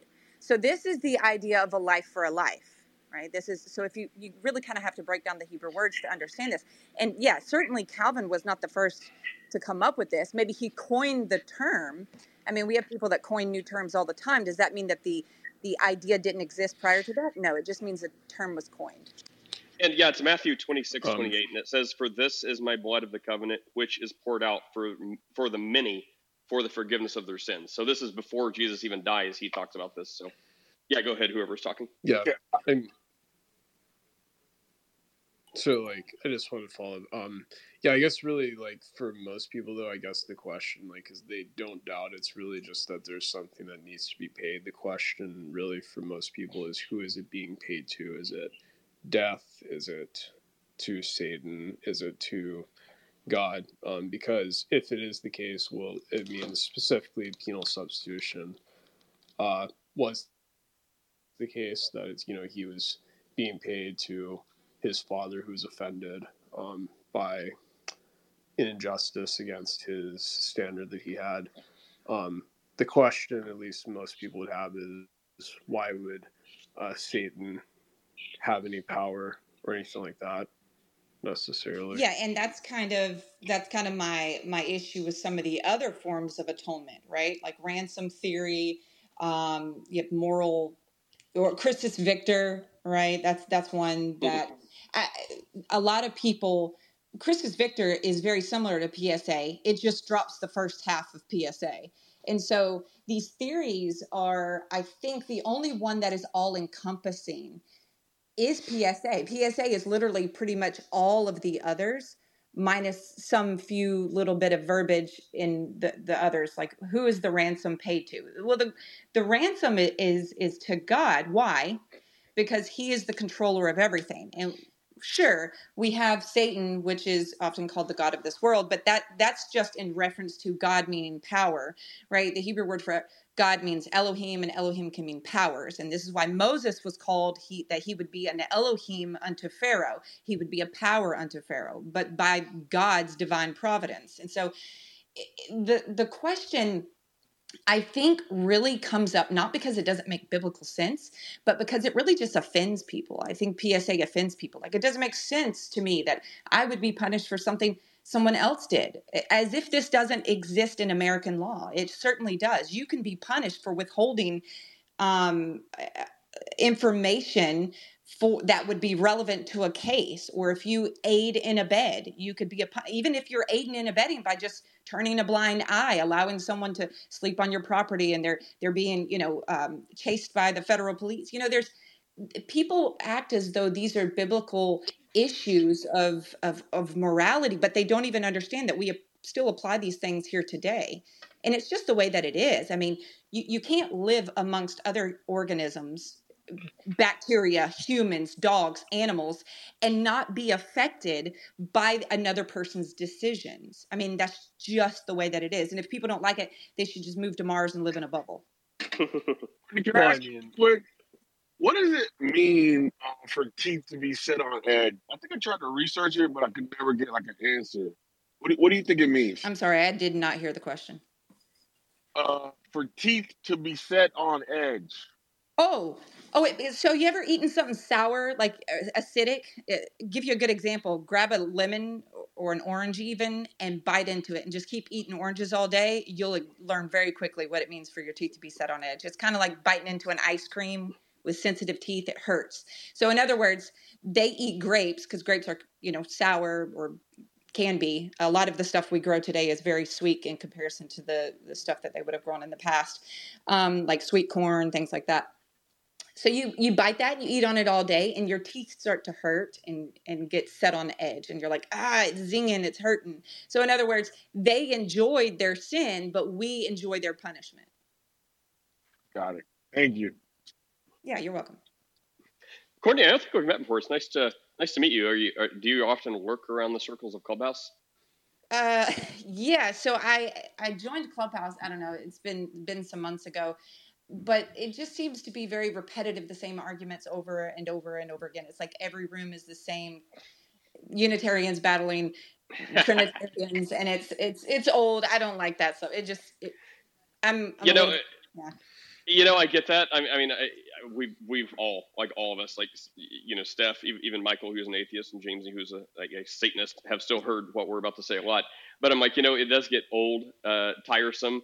But I think, like, as long as I keep bringing it back to the gospel, even if someone doesn't believe it, they can still hear the number one point Christians should be talking about, even though that's repetitive. They can still hear it a lot. So whether or not they'll ever believe it. So, like, whenever it's like just nonsense, like, deep solipsism, like was going to happen yesterday, like, I just roll my head. Talk about teeth on edge. That's me whenever that comes up. And I'm like, I don't care. This is like, the Bible talks so much about this, right? And it's like Paul talking about, like, thinking themselves wives, they became fools, and don't trust the intellect of men. Don't worry about these high sounding philosophies of men. Worry about the power of the cross of Christ. And then whenever you see this in practice, it's like, people are like, oh, well, what is this? And they use like every big philosophical word, and they're just like puffing these arguments up. And I'm like, this is ridiculous. Like, do you not see you are what the Bible is talking about right now? And I'm just like, repent and believe the gospel. And I'll usually, anyway, so I thought, well, okay, well, every time it starts to go that, or like Unitarianism or stuff, it's like, let's entertain that. Let's run through the repetitive meal, and then be like, okay, now Jesus, repent and believe the gospel. And you can hear the gospel over and over and over. And then maybe someday, years from now, they'll be like, oh yeah, I remember. It's ingrained in my, like, neural pathways are created from these Christians talking about this Jesus and the gospel 1,000 times. So I guess I take solace in that. Yeah. I counter anti-missionary work. And if you don't know what that is, that's Jewish non-believers that started basically a Kiruv movement, which is that they want to pull Jews that were forcibly converted years ago to Jesus. They want to pull them back out of the church and bring them back to Judaism. But the issue with that is they aren't only pulling Jews out. And at that point, they're Christians, so I care about them. They're a part of my fold. They're also pulling Christians that have no Jewish history, no Jewish blood whatsoever. They're fully Gentile, and they're pulling them out of the church. They're turning them against Jesus, and they're making them little converts and little minions. And so I counter that work, and I'm probably one of the few that actually do this. Dr. Michael Brown is a scholar that does this. He's been doing it for years. He's the big head out there, but I'm the smaller head, I guess you would say. I do that work, and I do it on YouTube and here, TikTok. But yeah, so for me, the gospel is important. I just don't care whether it's Trinitarian or Unitarian presented, because I understand why both believe what they believe. And if that's all we ever talk about, I have nothing to say, and I just leave the rooms. And so that's why you've probably not seen me very much. Oh, well, good to meet you. Constantine, what's up? Yeah. I'm going to have to leave here in just a second, but yeah, go ahead. I just came in, so you guys were talking about atonement, so I kind of have a question. As a former Christian and an atheist now, so the idea of substitutionary atonement is kind of based around sacrifice, which animal sacrifice, which was common throughout different cultures, and it kind of depends on the your view of the universe where God presides, over the earth and in a heaven above, and so you burn something. It's kind of anthropomorphizes God in terms of I like food. And so I'm going to give God some food, and the Bible talks about kind of the smoke coming up from the sacrifice and God enjoying that smoke. So he's like having a nice meal, that kind of thing.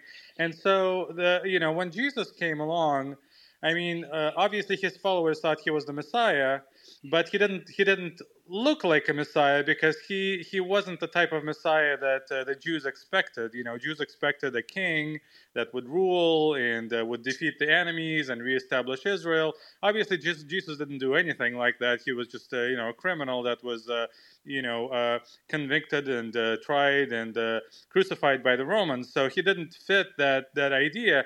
And so at some point, early Christians came up with, well, the way he is the Messiah is he kind of is this ultimate sacrifice. So we used to sacrifice to God, and he enjoyed our sacrifices and the smoke that's rising up to the heavens, so he can smell it and have a nice feeling about it, I guess. And now we have a human sacrifice. So Jesus, he didn't reestablish the kingdom, but he was the sacrifice instead of an animal. Now we have a human that kind of atoned for our sins, and it's a bizarre idea. I mean, it's I don't know how that can be accepted from a moral modern moral framework. It just doesn't work. I don't want any human sacrifices for any offenses done to me. I don't want an eye for an eye. I don't want if somebody kills my relative or something, or my close person to me. I don't want somebody dying, or somebody else's relative dying, in revenge. I just don't think revenge is a good idea at all. I think it really anthropomorphizes God in a very kind of pre-modern sense, that God has the same emotions as us. He requires revenge. He's offended, and so we need to kill somebody to make up for that offense. I mean, that idea just doesn't make any sense to me at all. I understand what you're saying. I'd say a lot of things. Let's see if I can remember them all. Okay, so first of all, are we anthropomorphizing God, or are we the antithesis of anthropomorphization because we are created in the image of God? So there would be that. And then secondly, we're not told like it was revenge. We're told it was justice, like you do a crime. And, some people who are averted to the death penalty or, pacifist or whatever, they if someone kills like your family member, you may not want them to die in return, but you probably wouldn't say, here's money, go free, continue living. You would probably want some sort of what you would consider justice. Maybe that's a time in prison. Maybe that's, I don't know, a really stern talking to by a therapist. But you probably would want some version of what you would call justice. So even if you didn't want them to die, you probably wouldn't just say, hey, that's fine, go free, kill some more of my family members, that's fine. No one would probably say that. Why is it justice? Hang on. Wait, stop. Hang on. I don't want to lose my train of thought. He said a lot. I'm trying to stay on track. And then we're also told, like, from a lot of people, like you said, you used to be a Christian. I'll take you at your word. But I only have like 2 more points. But we're told from Revelation 21 that this wasn't like, I don't know if you even brought this up, but just to cover the space, like this wasn't like, this happened, Adam sinned, there was animal sacrifices, and then now God has a really good idea. It's going to be Jesus in the form of God being sacrificed. We're told that, from Revelation 21, Jesus was always, from the foundation of the world, before anything even existed, Jesus was always going to be sacrificed, and this was God's plan. Amen. So I say that to make my last point, which is if we talk about like God, which you were kind of on this revenge thing, which is just for any Orthodox traditional Christian understanding, it's not revenge, it's justice. You do something against God, there's a price to be paid. For whatever reason, right there is a lack of understanding, because the Bible didn't explain the mechanics. And if we're talking about the Christian paradigm, the only place to get information about this God that we believe is accurate is the Bible. So if the Bible doesn't even explain how and the why, and we're talking about revenge versus justice, clearly, you said you don't understand in this modern day morality. Forget that. We just don't understand as humans all the mechanics and inner workings of God. All we know is, if true, under the Christian paradigm, God created everything. He is the ultimate person, the creator God, in control of everything in existence. And this God says, I require this, and this is going to happen. So I'm sending my son. He's going to be sacrificed. He's going to willingly allow himself to be put to death. He has the power to raise himself to life again. And anyone who believes that, confesses Jesus as Lord, you will be forgiven. You don't need to worry about why or how. I'm telling you, this is what I, Creator God, am doing. So repent, believe this, follow me, and you solve the mystery of the universe. So I would say our understanding is inconsequential. If this truly is a fact, then, get with the program, or, you could pay for yourself, which is the Christian version of hell. I would advocate to not do that. But if you want to do that, the choice is yours. Yeah, go ahead. I was wanting to ask if I could further even expound with regard to the fact that I love how you phrased it. Like God all of a sudden got this new idea, like, hey, I'm going to bring this guy named Jesus in. And as you rightly said, Christ was slain from the foundations of the earth. What does that mean? So that means that if you look at what Moses did with the tabernacle, God said, hey, look at everything I'm going to show you. I want you to do it exactly as I stated. And we're told that the sacrificial system, according to the book of Leviticus, is a shadow of the substance, which is Christ. So all it was meant to do was point you to the fact that you needed something, a life for a life, to cover your sins. And now that was always going to be Christ, because animals could never take away sin, i.e. clear the conscience of a believer. What it could do, though, is it's like, here's poop on the ground, that's your sin, and here's the sacrificial system of atonement, which according to Jews, the korban, which is sacrifice of an animal, is the lowest form of atonement. It's the potpourri that you put over the poop. The poop is still there, but the potpourri covers it, right? That's literally what atonement means. It means kafar, means to cover. And if you cover that, it is no longer in God's sight, but it's still there. It's still an offense against God. So the only thing that cleanses the conscience of a believer is Christ. And that was slain from the foundation of the earth.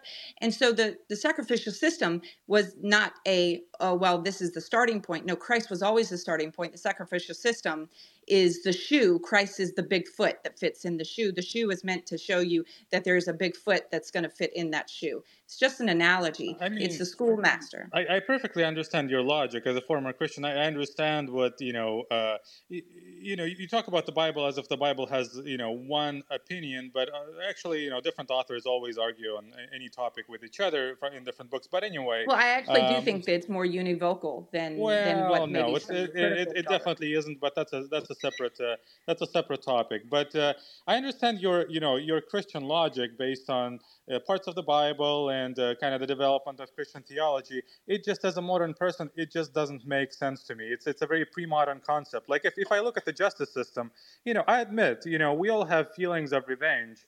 I just don't think those are moral intuition, correct moral intuitions. I don't think there's anything good about revenge. If somebody offends me, yes, I want to cause them offense, but I try to tone that down, because I realize it doesn't lead to any good. What I want from the justice system is for the person that caused an offense, caused the crime, to learn not to do it. So okay, stop. I want a system that improves people and changes their behavior. I don't want justice just for justice's sake.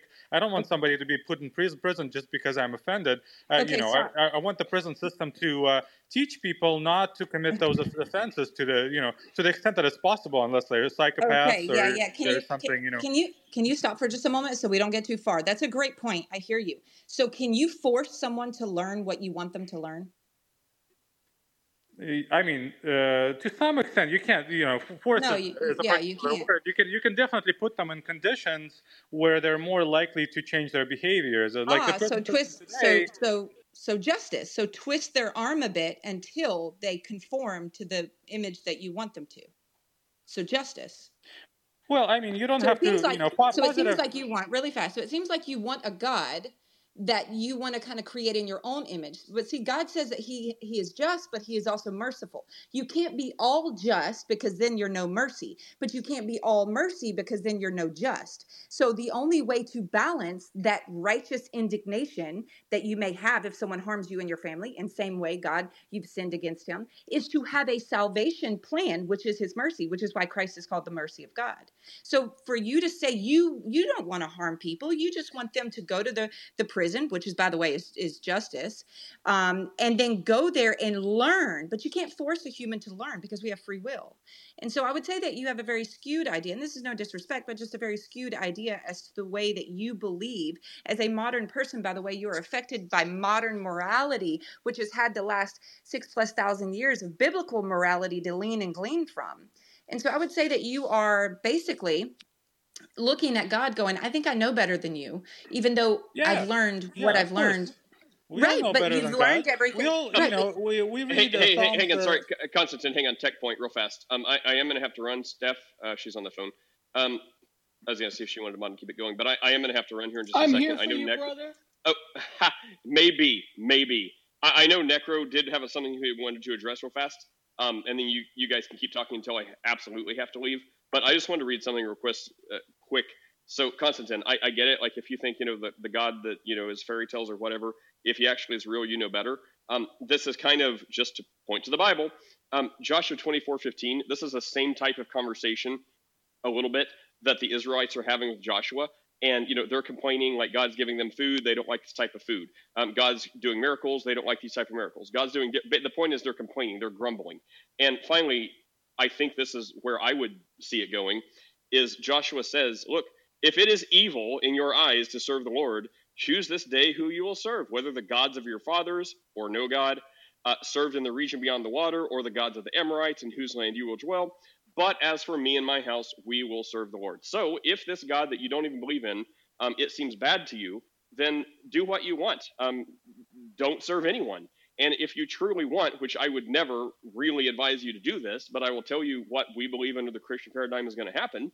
If you don't like the idea of somebody else paying for your sins, the things that you know you shouldn't do and you did anyways, lying, stealing, whatever you've done in your life, it doesn't matter.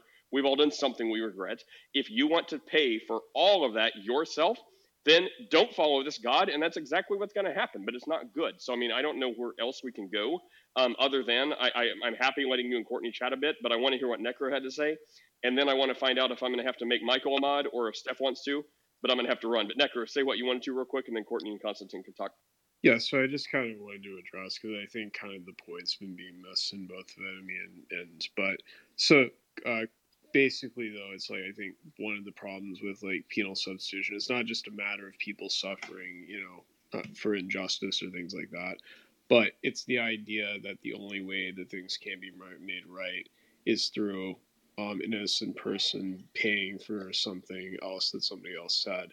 And so you gave, for example, Courtney, like I guess you're like hinting at like if a judge is like a just judge would not, excuse the crimes that someone else did because that would be like unjust. But essentially, though, it's like basically the problem that I see with that analogy is that the reason why a judge, is supposed to do this because he's supposed to carry out and represent the law that he's been put into place for.